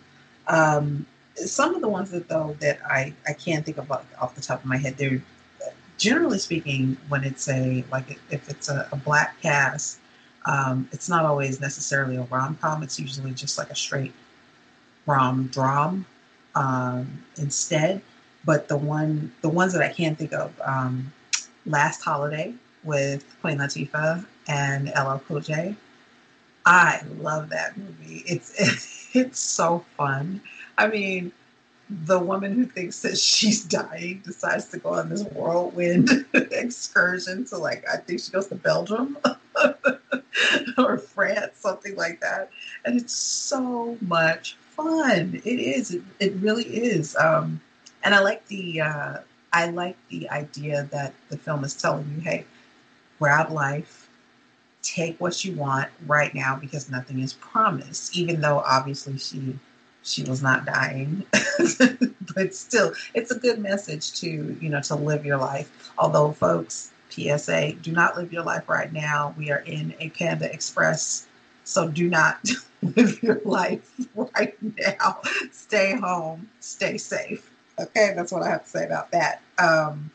But another one, like in the early 00s, the ones, I mean, there were a glut of Black romance dramas and rom-coms.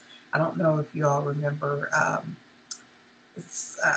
Deliver Us from Eva with Gabby Union and LL Cool J did a lot, actually, when I think about it. But that was based off of Taming of the Shrew.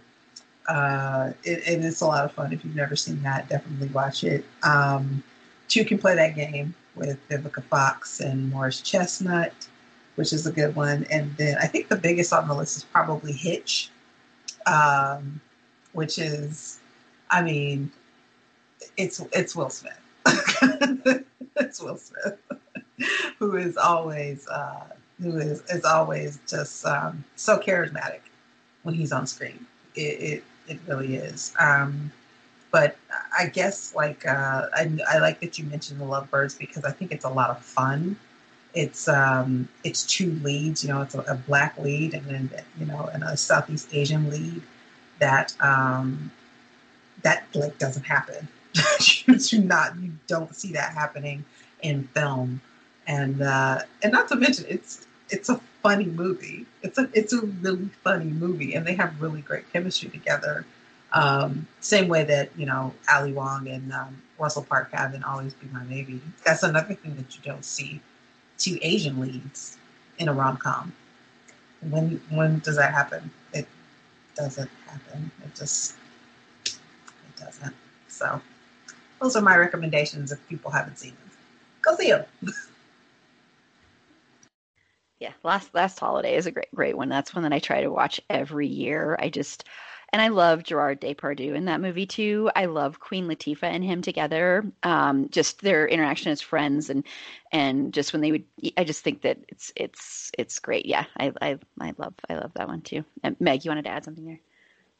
Yeah, I was just kind of thinking of, well, Carla and Tiffany were talking about some of their, I completely agree with everything they're saying. I don't think there is nearly enough representation of anyone who's not a cishet white person. I think I'm just going to talk about some of my favorite rom-coms that have people of color in them. How Stella Got Her Groove Back is one of my favorite. I love Angela Bassett. I love Taye Diggs. Their chemistry is ridiculous, and I could only wish that I look like that when I turn 40. It will not happen because 40 is approaching pretty quick. But I can dream. Crazy Rich Asians, and I think a big problem we see when we see like an Asian cast member or even as an Asian lead. First off, Asian men are generally not seen as being romantic leads in general, which is atrocious. Has no one ever seen John Cho? Like, I'm sorry. But not only that, and if we do have a female lead who is Asian, you don't really get very nuanced in characterizations with them. It's always seen as this very exotic kind of situation. But I really enjoyed Crazy Rich Asians. I like the book too. Brown Sugar was another Taye Diggs, I think early 2000s movie. And I was trying to find, because one of the things that I was a sign language major, so I used to be fluent in sign language, and one of the things you don't really ever see is a deaf led anything. Like, a deaf person is usually like a friend on the side or anything like that. But if anyone is wondering and wanting to see something with interesting, cool deaf characters, it's not a movie, it's a TV show. It's called Switched at Birth, and yes, it's an ABC Family show, or I can't remember. It's one of those, but it's really good. And I think it was really great to see representation and a bunch of different deaf people who all very much have different personalities, and their whole life is not just about their deafness. And I've already talked about some of the LGBTQ movies that I really like, so now I'm stuck. Jackie. I really like everything that Carla said, especially all the different types of representation, because there's so many things that are underrepresented, from LGBTQ to obviously, I don't know, literally everything. Disabilities is such a huge thing that you don't see. I think I just thought of a TV show and I completely forgot it. I was gonna say, like, Meg had pointed out deaf people, but blind is also something that you don't see very much. Which my mom's going blind is why I was thinking about it. But there's just, I don't know. I get kind of really upset about everything that's not represented, even like whenever there's like a plus size character and then they can't seem to write about it like non-offensively, I guess. And they have to make it like a big part of the story. I don't know. And earlier someone mentioned Love Simon and Love Victor, and I just wanted to add, did anyone else notice that was marketed as being a show about a bisexual boy, but then it ended up being a boy who came out as, like, he dated a girl and then came out as gay? Because I'm really wondering if, like, in season 2 he's actually going to be bi, or like what that was about. Anyway, I'm done with my little rant. Well, that's a big issue, is not having anyone who is bi. That bi representation is, I mean, it's very hard to find anything like their pan representation or anything like that. It's pretty, I'm trying to think of any, I mean, other than like Schitt's Creek, I'm trying to think of any like movies or anything like that. Tiffany, did you have one? Sex Education on Netflix. That one actually does have a, I think she would be considered pansexual, I believe. I think. I'm going to say, well, because she actually mentions it and she does some research. So I think that she would be considered pansexual, but that's off the top of my head. And like you said, Schitt's Creek, those are probably the only two that I could think of, like, right this second. If I really stretch my brain, I might be able to think about something else. But for right now, those are the two that I can think about. Yeah, it's sad that you have to stretch your brain to think about it. I mean, really, it's really sad. And I can't think of a single, unless I'm forgetting one, but I can't think of a single, like, romantic movie about someone who's trans. I mean, I can't even think of a single one. I'm trying so hard to think of one. Meg, did you want to add something? Well, I just thought when we talk, I think it's interesting. I think it's important to talk about how things have kind of come a lot further as far as LGBTQI plus representation. There needs to be more, obviously, but when we think about things like Chasing Amy as being, and it was a pretty groundbreaking kind of romantic comedy in that, you know, this guy falls in love with a lesbian comic book artist who ends up returning his feelings so we could have her in the bisexual category, and then it turns into this toxic, gross thing that he like slut shames her. He assumes that she'd just be down for threesomes with him because of all this. And so to think of like I haven't seen Chasing Amy in a very long time, but I remember really loving it and really hating Ben Affleck's character in a lot of ways in that movie. But it's a really good Kevin Smith movie in my opinion. But so kind of looking at like what we had 20 some years ago versus where we've kind of come. And I think that's an important thing. And we think about representation. I'm seeing less and less of representation of LGBTQIA plus people being the butt of the joke, which is very nice to see less of that. But I'm really looking forward to being able to see just representation within everything when we have movies that look like our actual world. And yeah, now I've got lost in the weeds again. Sorry. No, I heard what you're saying. Yeah. I'll just quickly shout out one other movie because a lot of people have mentioned things that I was going to mention, but To All the Boys I've Loved Before. I think that's another really, really good one. And the sequels. I know people have an issue with the sequel, but I kind of liked it. Okay, but that was a good one. And it's a sweet movie and really cute, and I liked that one a lot. I mentioned, of course, in the beginning, a couple that are in the LGBTQIA realm, but of course, we need more of those. And I want to talk a little bit about mental illness representation. As someone who has a mental illness, we're going to do a whole episode about this next year in 2021, because while it's getting better, for the most part, the way mental illness is portrayed in movies is very harmful and hurtful and very inaccurate. I do think some kind of get it. Like there's Benny and June, the movie with Johnny Depp, and why am I forgetting her name? Who is that? My gosh, how am I forgetting her name?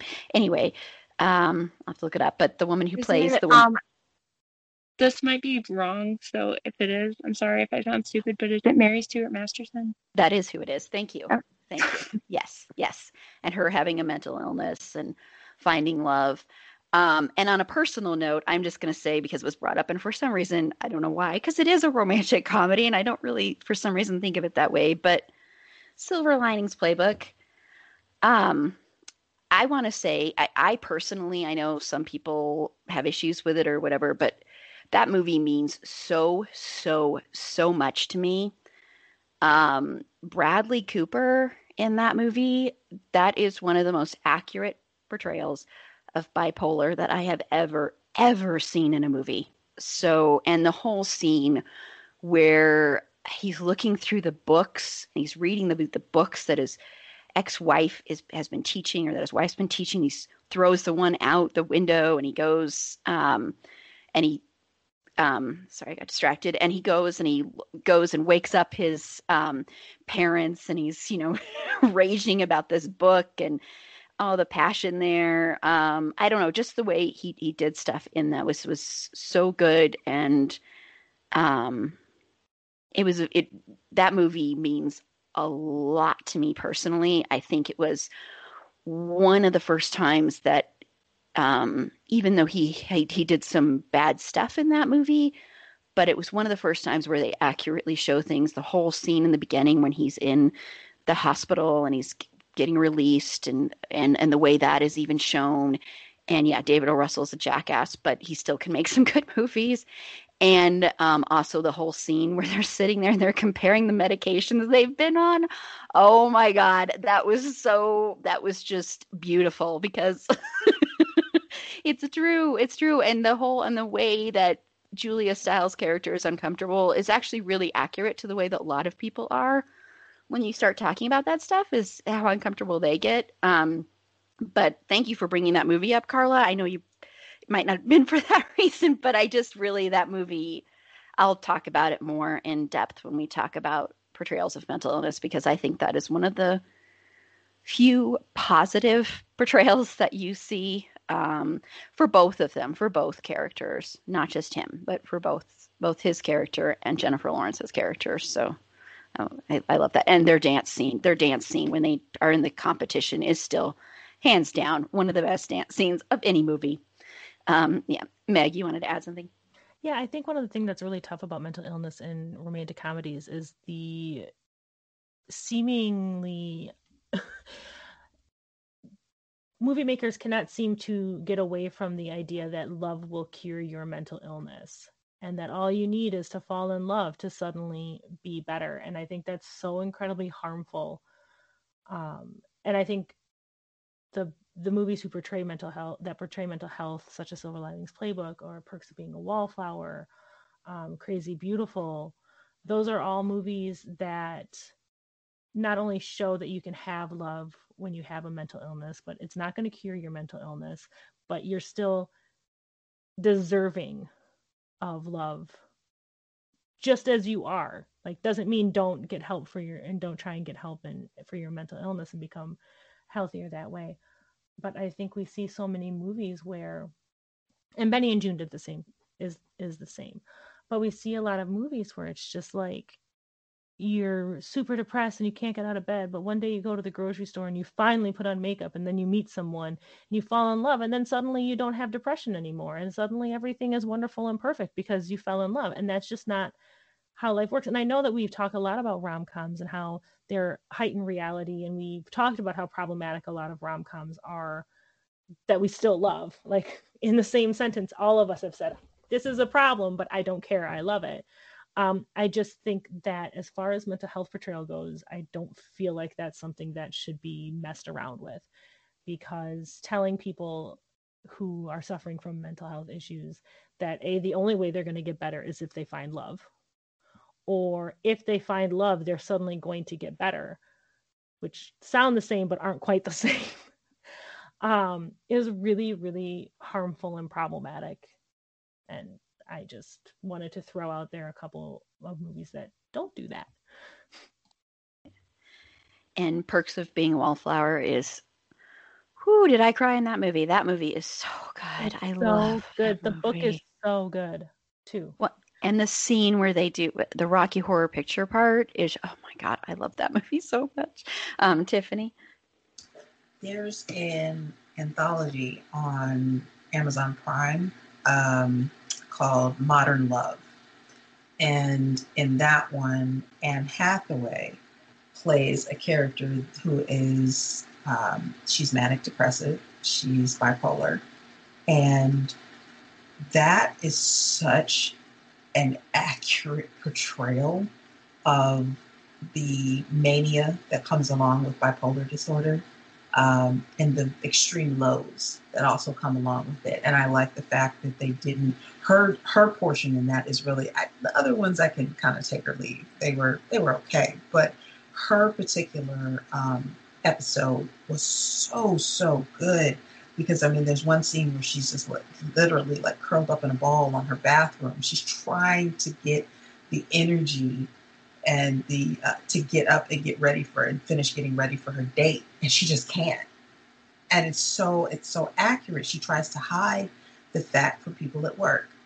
Also accurate. She's extremely well. She does extremely well at her job. She's extremely capable, which is also accurate. And it's not until she is honest with the people in her life that she can shift. And also when she, is taking her medication consistently as well, because that's one thing I think that a lot of folks also struggle with. They take their medication, they feel better, and then they stop. So, that's also an accurate portrayal as well. So it's not until she becomes honest with herself, she gets a confidant, and she starts to take her meds that things start to even out for her. She's not experienced the high highs and the low lows. She's more on an even keel. And that, if you haven't watched it, that one is really, really good. Like I said, you can kind of skip over the other ones. They're okay. But hers was really good. Really, I really enjoyed it. It's not a comedy, though. It's not a rom-com. It's a rom-dram. So sorry. No, I was actually going to mention that one. Yeah, because that one was really hard to watch for me personally, because it was so accurate, especially with the low lows. Because since I have bipolar 2, which is a little bit different than bipolar 1 in that you don't always have the mania. I've only had like 2 hypomania periods in my life, and so that's how you can qualify for having bipolar 2. But you have those depressions. Those depressions are it's really hard to explain, and they captured it so well where it's literally you don't want to feel that way, but there's nothing you can do about it, and you're in that pit, and you don't know how to get out of it, and you physically can't move, and you physically don't know what to do. And then one day, sometimes what will happen is one day you just kind of feel better. It just kind of starts to go away, and you just all of a sudden are getting out of that. So she did really well with that. I thought that was really a perfect portrayal, really. Probably one of the most. That's probably why it was so hard to watch.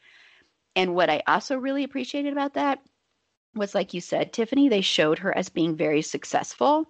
And I think a lot of times people think people with mental illness can't be successful. But I mean, time and time again, we see that's not true in real life, like Carrie Fisher, and to name just one person. I mean, there's a ton, Linda Hamilton, there's tons of people.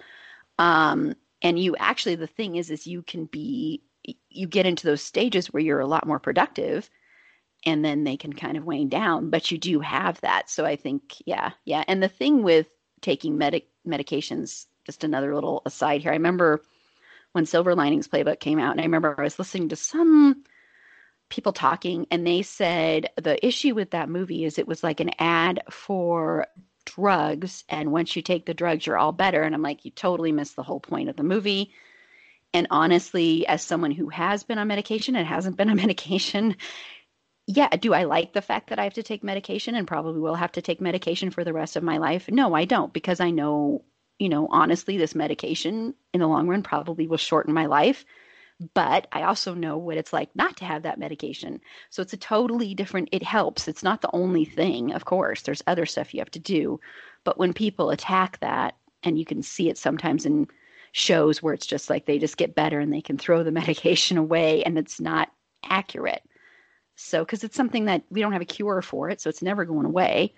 So, so just as an aside there, because I was like, you totally missed the whole point of that movie, but whatever.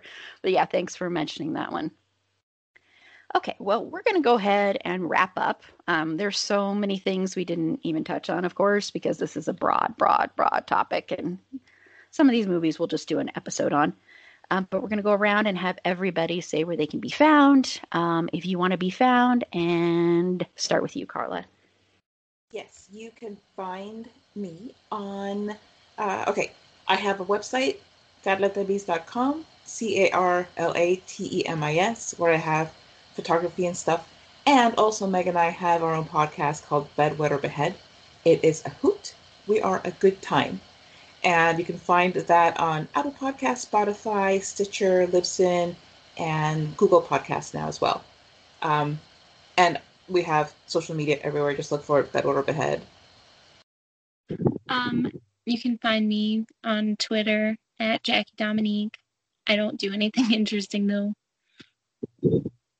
That's not true, but... And Meg? I'm going to use this moment to shout out one of my other favorite romantic comedies, Warm Bodies, that didn't fit into any of the genres anybody was talking about, because it's about zombies. But it's Romeo and Juliet, but zombies. And it's really sweet and and I love it so much. And I normally watch it around Halloween, but my kids are never gone, so didn't get a chance to watch it. But you can find me, aside from Bedwed Behead with Carla, you can find me on the Twitter at Wisconsinac, which is WISCONSENNACH. And yeah, that's about it. Awesome. Yeah, and Warm Bodies, I hate the story of Romeo and Juliet. Like, I despise it. But I love Warm Bodies. I think that is a great, great movie. Yes. That's so much fun. I think we mentioned it on our zombie episode, right, Tiffany? I think we did. Yeah. It improves on the Romeo and Juliet story immeasurably. Yes. But I just wanted to throw that out there because I was looking at it and I was like, I don't see anything. I guess Ugly Duckling to Beauty Queen. It would have the ultimate makeover. But I just wanted to mention it. So. That's true. The ultimate makeover, really. Yep. And Tiffany? You can find me on twitter.com at whoistippisme. That is at whoistippisme on the Twitters. And I also write for the Game of Nerds, and you can find us on across all platforms at the Game of Nerds. Awesome. Thank you. And you can follow me on Twitter at eAprilBeauty. The E and the A and the B are capitalized. Be sure to like the show on Facebook at facebook.com/itsafandom-thing-pod. On Twitter at fandomthingpod. No it's in that one. On Instagram at itsafandom-thing-pod. If you have any romantic comedies you want to give a shout out to or any feedback at all, feel free to reach out to us via email at itsafandomthingpod@gmail.com. And please rate and review us on Apple Podcasts. That's how we get found in that big wide world of podcasts.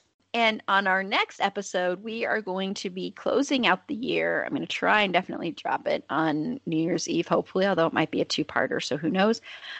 We are going to be talking about sort of our own top 10s, best of the year, our best fandom moments, maybe just even things that got us through this horrible year. So that one should be a lot of fun. Carla and Meg are both returning for that one. So they did a little it's definitely going to be a two-parter. But until next time, remember, it's a fandom thing and Black Lives Matter.